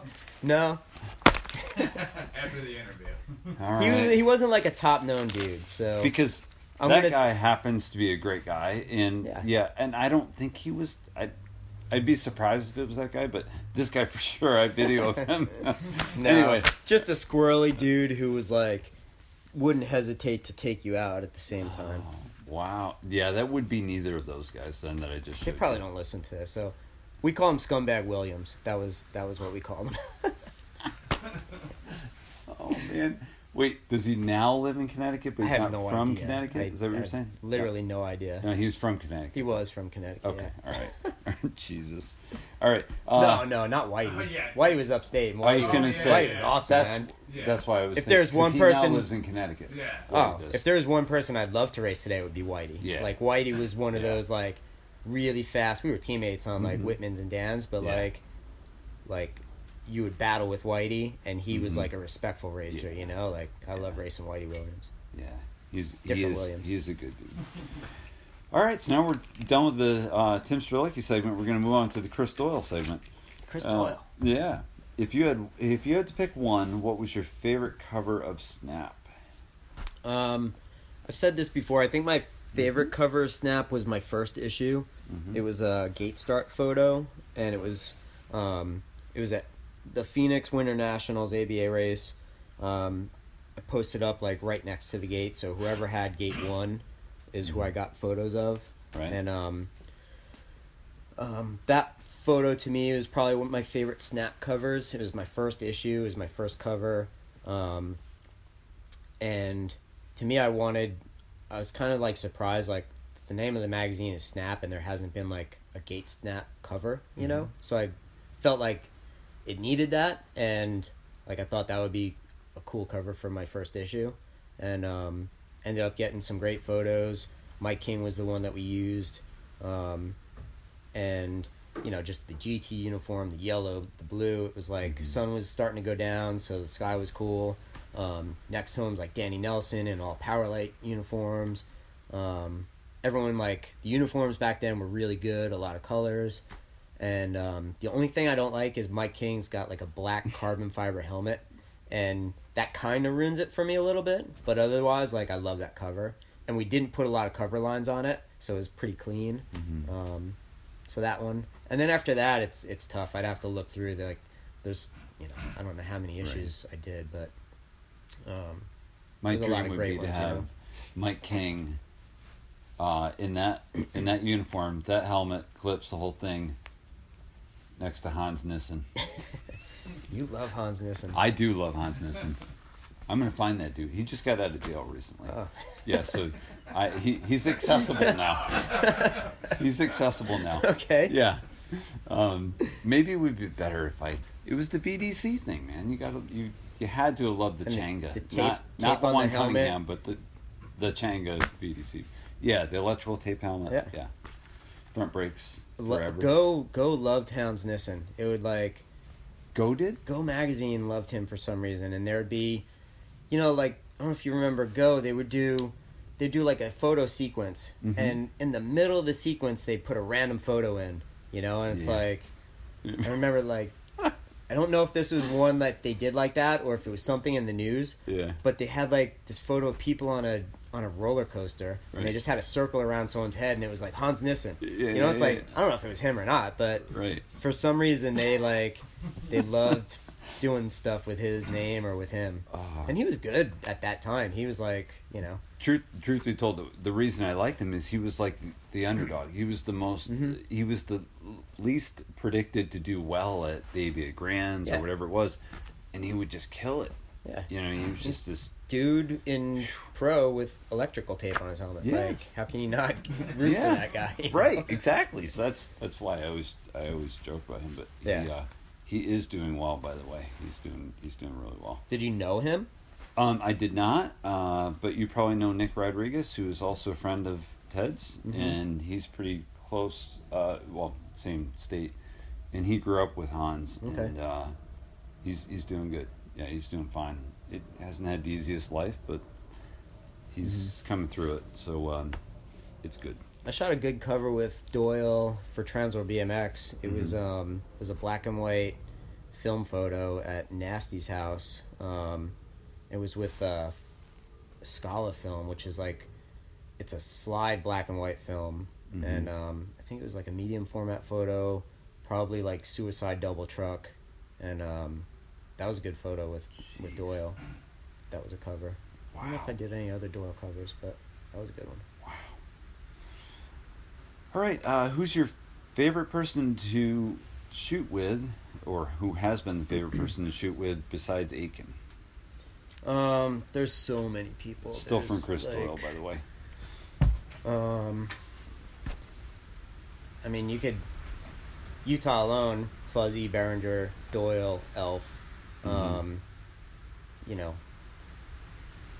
BF, Timmy, like, there's a lot of people that are like good friends of mine that I love shooting with for, you know, various reasons. Like all the dudes back on Long Island, like, I'd come back and always get good photos of everyone. Superfly, Terra, Ronnie Gasca, you know, Irochi.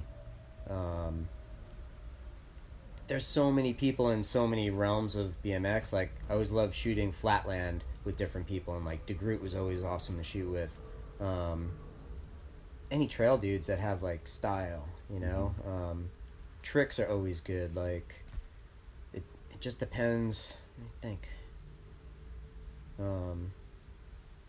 Guys who could jump, you know. It's like I shot a lot of race guys. Racing is fun if you capture like great moments in racing, right? You know, when like something's happening other than like a guy in first, you know. If like I remember there's a photo of Zach Roebuck and Alan Foster at Phoenix, and like I don't know if it's Alan or Zach, one of them, I think it's Alan, like tagged the jump, both feet are off, you know, the pedals, but they're still side by side going over a jump, you know. It's like moments like that are awesome in a race shot, or like if you can get a shot of everyone over the first jump and you can see everybody, you know, and everyone's like bar to bar. But one-on-one, like jumping shots, you know, it's like guys who could jump. Always favorites. Stricker was always awesome to shoot with. Too many people really to name. It's one of those ones where it's like, man, give me 20 minutes and I'll give you 100 names. Right, you know? right. Like there's a lot of people that I enjoy shooting with. Dave Asado. Yeah. Did you do much with Jay Miron? Was he still in it? I got to shoot with Jay a lot. He lived in Huntington when I first moved to California. Jay's one of the only guys that I got hit with their bike. Like, there's been a few, but I was shooting Jay on vert, and Jay, you know how good he is on vert. It's like, you know, he's doing whatever tricks, and something went wrong, and it's like, if Jay's crashing on vert, it's like he pushed the bike out, and it's like I got hit with his bike one time. But yeah, I got to shoot with Jay a bunch. A lot of skate park stuff. A couple times up in Vancouver, skate parks there. I did like a day in a life with him. Yeah. Cool. All right, Crystal, last question from him. Please tell the story about your dad eating shit during a race and finishing said race despite having a broken collarbone. How do you know this? My dad's probably done that a couple of times. My dad was like, he could take it. Yeah. And my dad raced cruiser, and he was good. Like, when I started racing, I was 7. I don't know, you know, if he was in his 30s. He raced 35 and over cruiser, and he was good. Like, he had a hutch cruiser. He could jump doubles.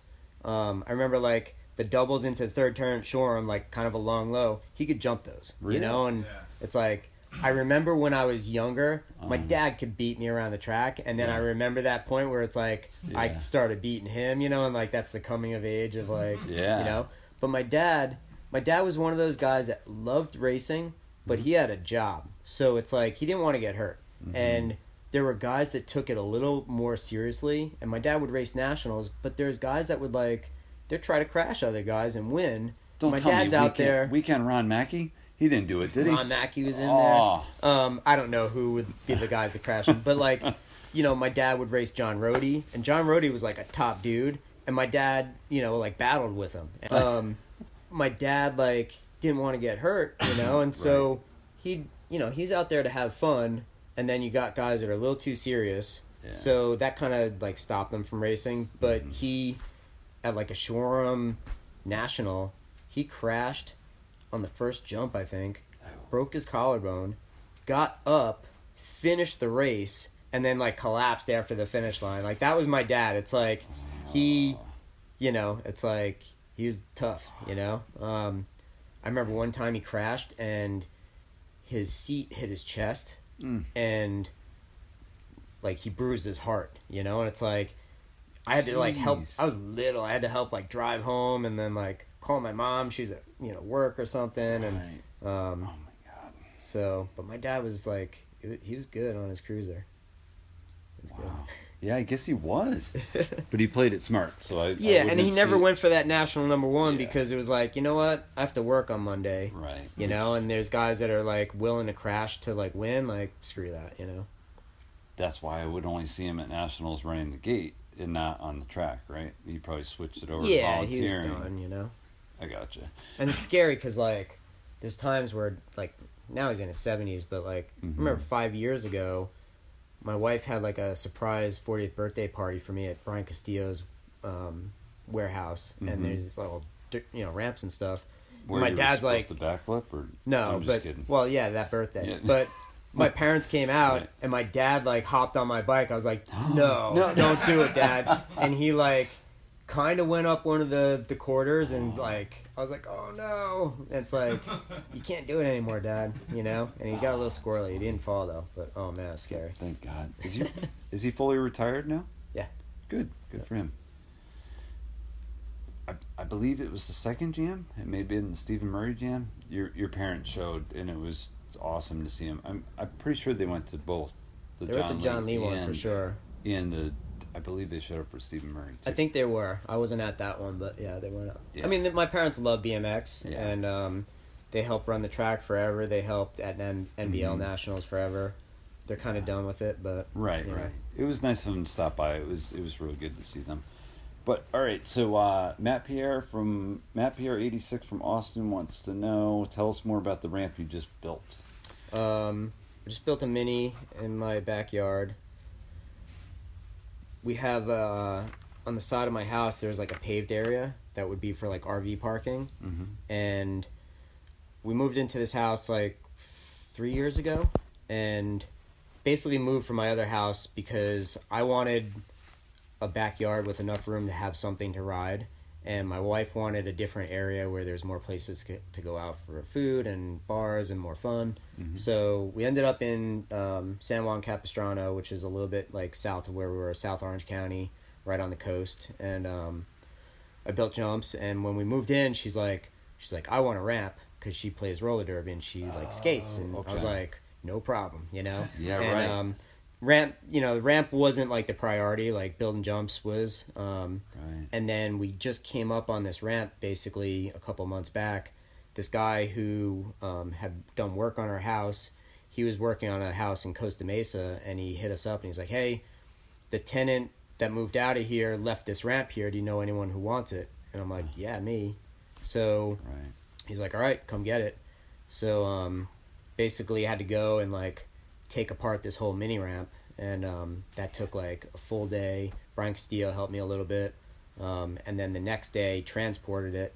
And it's like, BMX is awesome. It's like you always know someone that can help out. So like Castillo helped me like take off some ply the first day, and then moving it, Freddie Chulo does like a trucking company, so he had a giant flatbed truck. So I hit him up, and then I hit up like Keith Trainer, Wildman, Robbie Miranda, because they were all like local, and I was like, hey, can you guys help me like load this truck up and move it? So we moved everything, but it was only like a 3.5 foot skate mini. And so what I did was I put it as far apart as I could in that space that I had. I built a 5 foot spine and a 2.5 foot roller, and then made one side 5 foot high. The other side has like 5 foot for half of it, like 8 feet wide. And then the other half is like 3.5 still, with a little quarter and a little roll in. And my wife wanted me to leave like that so that her like derby friends could like learn how to skate and like roll in and stuff. So I wish the ramp was a little bit bigger. It's pretty tight, but it's fun, Yeah. Like 5 foot with street spine is awesome. So That's cool. and it's like right outside. No matter what, it's like ready. It's waiting for you. You don't have to like water it. You don't have to rake it, shovel. It's like good to go. So whether it's an hour and a half, 2 hours, or 10 minutes, like I get in a lot of end of the day sessions. Right. It's hard to get people to come over though. Yeah. It's hard to get people to come over and ride in California. Because they have so many places they could go. Yeah, and better places, obviously. Right. Like nobody really cares about a 5 foot mini, but what blows me away too? It's like people that have yards and they got nothing in it. Yeah. Like I give Jeff Allen in Connecticut shit for this all the time. I'm like, yes, you have a big flat backyard. Why do you not have a pump track or something in there? Like your son likes to ride, you ride. Right. I go to Tara's house. It's like big yard, nothing in it. It's like, what are you guys doing? Yeah. That's like at Darren's house. Oh, right. Oh man, that's the truth too, because Jeff does have a perfect backyard. Yeah, and in this area of the States, it's like you get a little more property, and you can do that. California, it's like, man, you're lucky if you have any room. So that's why I have my place. Like we got a place so that I could do that. But I wish more people did it. Yeah. All right, Bob Not Blob. Bob Hammond wants to know, past or present, 2 riders that still blow your mind with their riding and why? I'd say 1, but that may be too tough. So past or present, people that blow my mind riding. DMC, like in his 50s, spinning 900s. Yeah. Like, it's a roll of the dice for D during contests. It's like he could go for it and get knocked out, but if he puts it together, it's awesome, and he kills skate parks. Like he is so good at 51, I think. Like he is a badass, and that's like past, present, and future is Dennis McCoy, Yeah. Makes him a great judge, right? Because he judges those Vans Park. He helps run them. He may judge some of them, but he helps run them. You're right. I got the wrong thing. Yeah. I knew he was involved, but he's kind of always had like McCoy Productions and helps run the contests and stuff. Okay. God, there's so many people. Like, I thought of Timmy Judge. Like, you think way back in the past, like all the photos of him doing tabletops and stuff, like in the 80s, that still blows my mind, like his tabletops back then. Yeah. It's funny, it's like you see debates now, like who's the best tabletop, and it's like that dude's name better be on the list, know? Yeah. Didn't like Bob Medrano have an amazing tabletop too, and when he was on Skyway maybe? Yeah. Something like that. I mean, there were some really good guys.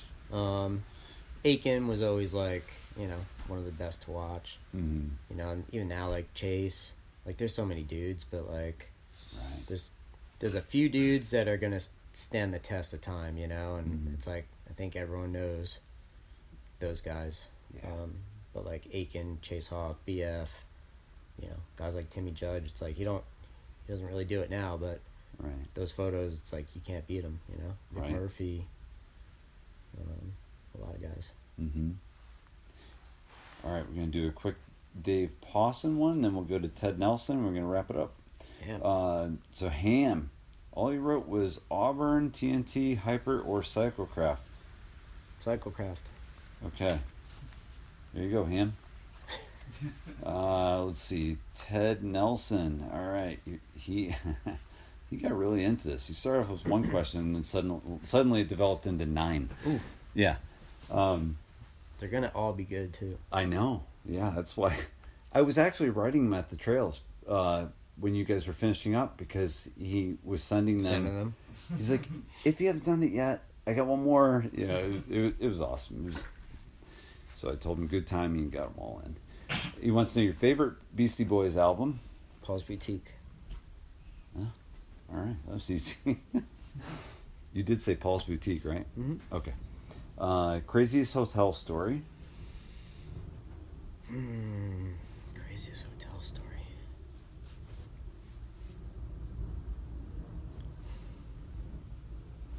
There's a lot of them. Yeah. And they're all like little snippets of things. It's not like something like ridiculous. Right. I mean, I started John Paul's Harley in a hotel room once in Florida. Revved that a few times. Wow. I mean, there's so many, like, we were at it was probably a dew tour in Utah or something. Mm-hmm. Or, I don't know where, it could have been Portland. And it's like you go to the top of the hotel and, who's the, I can't believe I'm drawing a blank. The redheaded snowboard dude, Sean White, is having like a Red Bull party in his room at the top of this hotel, and it's like you go up in there, and there's hundreds of people in there. It is rocking, and like, what does DeGroot do? He finds the thermostat and cranks it over 100. So it's like after a time, you have all these people in this hotel room, and it's suddenly roasting in there. You know, it's like shit like that I didn't do, but it's like Right, degree, right. you know. It's or we go to, you know, we're at a bar that's, you know, in Portland, and it's like half bar, half strip club, which is a lot of bars in Portland. Yeah. And like he'll find, you know, the lights and shut them all off. You know, it's like shit like that is like classic. But I remember that hotel one where it's like, Yeah. oh, you just happened to turn the heat up over 100, you know, and there's a couple 100 people partying. God. Get sweaty real quick. The hotel rooms aren't that big either. What other hotel stuff? There's got to be so many of them. Man. We didn't really trash hotels. I remember like going to a state race or something when I was younger, and it's like someone puts bubble bath in the hot tub in the lobby, you know, and it's Right. you know, the hotels back then where they had the pool in the lobby, Right. You know, and the next thing you know, there's like a mountain of suds everywhere, and it's broken. You know, BMXers are great for ruining hotels. Yep. Skidding down the carpets in the hallway. Oh yeah. Columbus. Wall riding on where. Yeah. Oh, Oh damn. yeah. Jeez, Columbus. That Yeah. everyone's got their own story from like Columbus, yeah. you know. Before there was cameras everywhere. Yeah. Man, yeah, Columbus was crazy. And you know what was great about back then is you didn't have to be. How old do you have to be to get a hotel room nowadays? 21, maybe. 18 maybe. I don't need. Maybe 21. I think don't know. it's older than 18. I think my son tried and he couldn't. What's that? I think it might be 21. I think so too. And back then we were. I didn't. My parents never went. I always had my own hotel room, and I wasn't that old. I But, just thought of another one. Sure, go ahead. I just told my aunt yesterday this story.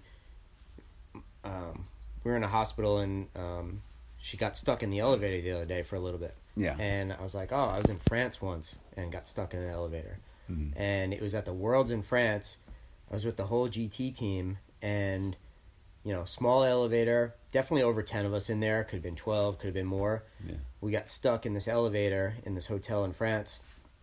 And when they finally got the doors open, we were like in between floors. Like there's no leaving the elevator. It's like if it moved, you're dead, you know, you get crushed. So Right. it's like we're stuck. And we were in there for well over an hour. Oh man. And you put 12 people in a small box, and it is like hot, claustrophobic. They had to put a fan on us outside, you know, when they got the doors open. Because, like, the floor was probably, like, 6-7 feet up, Yeah. you know? So they had a fan blowing in on us, but that was a rough Yeah. one. And Oh, that was a hotel in France. That's scary to me. Best parents blue van story. Oh, man. I had two accidents in that van going to races. My parents had, like, a Ford Econoline. I don't know what year it was. One time we were driving down to Florida, and I don't know who was with me, but like my mom, a few people, and Florida can have some like backwoods areas, you know, and we're on this road, and out of nowhere this car is just like almost at a dead stop trying to make a turn off the freeway onto like a dirt driveway, and I had nowhere to go, so I like rear-ended that car, and it's like you could tell this family was like not well off, you know, like struggling backwoods situation, and it was like you're just waiting, you know, people are coming out of the woodworks, and it's like scary, and out of nowhere this like hot rod just rips out of a garage and like peels off across the lawn onto the freeway and takes off. Like I don't know if they were going to get help. Yeah, it was like the wildest scene. And then I think I got a ticket for like reckless driving or something on that one. And then a real bad one, we were driving to the Christmas Classic. You know, it's like Christmas night in Pennsylvania, like middle of the night. I'm driving. My mom, I think Hirochi was with us, maybe Justin Lafredo, like a bunch of people. And there's a deer in the road. And on that highway, there's like a cement divider for each side, you know, direction. Right. And, you know, those dividers are like 6 feet tall, maybe. Like they're tall. And I just remember this deer was in the middle of it, going back and forth, trying to figure out like where to go. And just locked eyes with him like before I hit it, you know. Hit the deer, Head went through the grill. Its ass whipped around and hit like the driver's side door. Shot shit all over the side of the van. You know, it's like blew the radiator out, like front end damage. Middle of the night in Pennsylvania, you know, had to get a tow truck.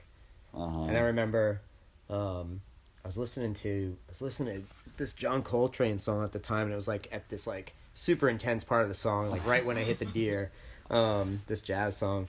And then I remember being in the tow truck with the guy, and I was like, I hit that thing pretty good, huh? He's like, you scattered it a couple 100 yards, you know, so I just blew up this deer. God. And then it's like, okay, you know, take the car somewhere to get fixed, rent a car, make it to the race, you know. That guy's a nightmare. Oh, that was the priority. Yeah, you got to get to the race. Screw the van, man. We got to get to the Christmas Classic. All right, was that go. like 94 or something? Probably. Yeah, because I remember that story. Yeah. Man. Sucked.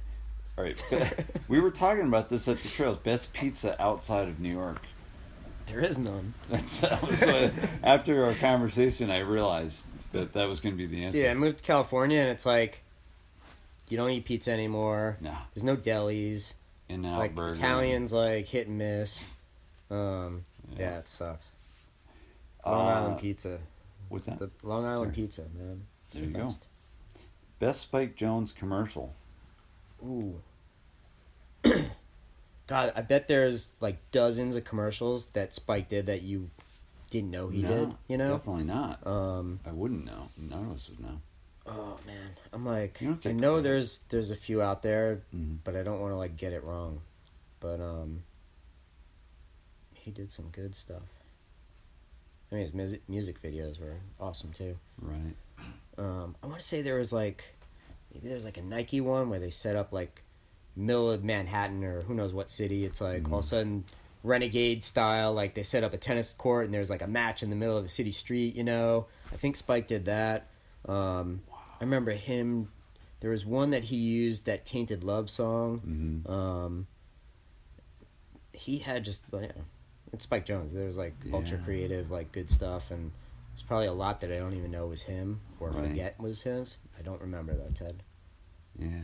Well, if you want to know more about Spike Jonze, listen to Nine Club. He had a really good interview on the Yeah, I Nine haven't Club. heard that. It was good. It was real Did good. Spike give Jason Lee his like debut acting career? Like I think he was in like a Sonic Youth video that they were doing or something. Well, Spike did a Sonic Youth video that had a bunch of skating in it. Yeah, and Jason Lee was in it. And I think that like sparked Jason Lee into like wanting to do acting. Oh, wow. Yeah. Huh. There's probably a good amount of skaters that just being in California, like there's different connections and ties and Mm-hmm. and stuff. Like there was a Beastie Boys video that it was the gratitude video, and Spike didn't do that video, but in the beginning there was a clip of Dave Clymer crashing from like these trails in San Diego that they took out of like a BMX video. I don't know if it was an Eddie Roman video or something. Yeah. But they ended up taking that out of the video at some point. But I always wonder, like, did Spike, like, because he knew the Beastie Boys, so did he show them that riding video and that's how that ended up in there? Yeah, right. You know? But I think they probably took it out because they realized, like, they didn't have rights to use it. Yeah. But that was in the, like, MTV 120 Minutes days where, you know, I don't know what night, Sunday night or something. Mm-hmm. It's like for 2 hours it was all, like, alternative Yeah. stuff. And I have it probably taped on VHS somewhere with that Climber clip in it, you know? But yeah, I don't know commercials off the top of my head to pull from. But his videos are great. Yeah. And films too. Right. Let's see. Are there any magazines on the newsstands that you look forward to buying these days? Every now and then I'll buy Monster Children. It's kind of like a skate culture magazine. It's really rad. It's I think it's out of Australia, but you can get it like Urban Outfitters or Barnes and Noble and stuff. I had a photo of Mike Aiken in one of those issues once, so that was pretty cool. Oh, nice. I don't buy too many magazines off the newsstand, but I look at a lot of them. I'll look at like kind of different motorcycle, different art, photography, just whatever. Right. I haven't bought too many in a while, but it's like I'll go months without anything, and then I'll come home with like 7 or 8 magazines and spend $40 or $50, you know. Is it normal to not want to throw away any magazines these days, like because of what we have seen happen with you know, our sport, BMX magazines, like even these USA BMX magazines that I get because I still hold a membership, like I'm afraid to throw them away. It's like it's like a fear that came out of all of these magazines stopping, I believe. I don't know. I've never thrown away magazines. Like I'm definitely a hoarder collector on that end. Like I have a giant kind of like wall library in my house with, you know, thousands of magazines. I've never thrown them away. But like a Monster Children magazine, would you toss it when you're done with it, or would you keep it? No, it's in sort of file. It's in the collection, you know. Okay. I've thrown away a few things that I had no care for. Right. But even now, it's like I'll go get some tacos, and there's like a free magazine there that's like got surfing and skating and stuff in it, and it's like I have it. I'm like, I probably don't need this, but there's something that I like about it, you know. And I actually had this dilemma one time, and I hit up Ted. I was like, Ted, I have so many magazines, and I'm like, actually, I was literally worried that I had this office on the second floor of my house, that there was so much weight from them. I was like, this could compromise like the floor, you know? Yeah, right. And I was like, what do I do? You know, like I need to get rid of some, but I can't. And his answer was something like, well, if it's inspired you or may inspire you, don't get rid of it. And I was like, well, now I'm fucked. Like, and I didn't get rid of anything. It's gonna collapse. You know? So, yeah. I mean, I have a lot of magazines, and there's like, it blows me away when people get rid of them, and or like BMX stuff. You know, it's like, all right, you're throwing away history, and there's not that much out there anymore that other people have. But I get it. It's like they take up room. They're heavy. They're hard to move, and it's like a lot of people don't look at them anymore. You know, and like Brian Castillo was over my house, and he's like looking at all my magazines. He's like, why do you have these? You'll never look at them. I'm like, actually, I look at them a lot, you know, but that's me, you know? Right. All right. Let's see. 2 more questions from Ted, and then we'll wrap it up. What would be the perfect magazine in your eyes? The perfect magazine would be... Would it be one sport, or would it be like multi-sport? I mean, it doesn't even have to be sport. Like, I'm sorry, yeah, not National Geographic's one of my favorite magazines. Like, I read every issue cover to cover. But I look at that as like kind of adult learning, you know. And as far as the photos, it's like, you know, I'm just blown away every issue by that. I think Perfect Magazine has to have a lot of good photos, and the photos have to be like top-notch stuff, you know. As far as like the rest of it, I think art direction and layout's important, but it depends on what it's all about. Like, it could be a photo piece where there's hardly any words, and it could be something with tons of stories and writing and stuff. I don't know if there's a perfect one, but definitely heavy on the photo end for me, and then the rest kind of falls into place.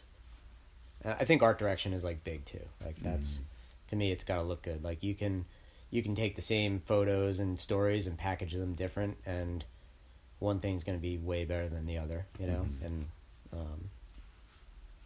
so that's huge. Yeah. All right. What do kids put on their walls nowadays, which is obviously directly related to magazines? Ted's last question. That's a good question. I have no idea. Because we all did it, right? Yeah, that's a really good question. There's a lot of stuff saved that was on my wall. Me too. I put them all in a folder. They have remnants of the Scotch some tape. of the pictures that were on my walls as a kid, like behind that wall over there in Spearman. Really? Yeah. Oh, okay.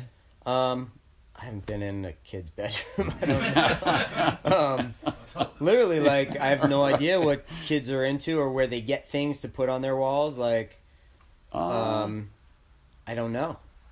I mean, are they going to Hot Topic and getting a band poster? Are they getting, Right. you know? I have no idea. My son surfs and skates, and he rips out pictures of surfing or actually. There's still a lot of surf magazines, so Yeah. if he's buying magazines, there's skate magazines too, like, they still have printed material. Right. BMX, it's like, unless you're in tune with certain things, you're probably not getting that issue of Dig if you're a younger kid. Right. You know, the issue of Dig that comes out, or Dalecki's thing, or whatever it is. It's like, so there's not too much printed BMX material out there for you. No. I almost feel something like that, like the special issue of Digs and Maintain and whatever Challenger, like, those are people that are seeking out to get it, so they don't want to ruin it. Yep. Yeah, You and know? it's older dudes, you know. Yeah, it's not a 12-year-old who has a subscription to Maintain. you Yeah. know? So I don't know. I just stayed at Ted's the other night, and I stayed in his daughter Helena's room, and I didn't look at what was on her walls, but she had like bookcases with stuff on it. So maybe kids just have like bookcases with their old iPhones sitting on it or something. I don't know. Right. Helena had a skull on one of her shelves, though. That was cool. She has cool parents. She does. Patty and Ted definitely are cool parents. I'm looking, I'm digging. 4 hours isn't enough. I wish I had more. It's been 4 hours. Nah, it's about closing in on it. You beat Trey Jones by quite a bit, and he'll be upset about that. And he'll be listening to this while he's ripping apart his ramp and replacing Punky Wood. Sorry, no, forget it. Punky, I didn't mean it that way. But anyway, yeah, you schooled him by half an hour. Sorry, Trey. But anyway, anyone you'd like to thank? Anything you want to throw out there to close this out? Thanks are tough. It's like, I'll thank Mom and Dad and my sister and my wife, and after that, it's like, everyone knows, their part in our friendships and, I don't know, BMX time. So, yeah, thanks to everyone, I don't think I have anything to add. I mean, Yeah, we're just going It's to be your waiting interview. for that project of yours that you teased us all with. well, don't hold your breath. It'll be a bit. No problem. Thanks for doing this. I Yeah, appreciate it. thank you, Joe. This was awesome. Yeah, absolutely. All right.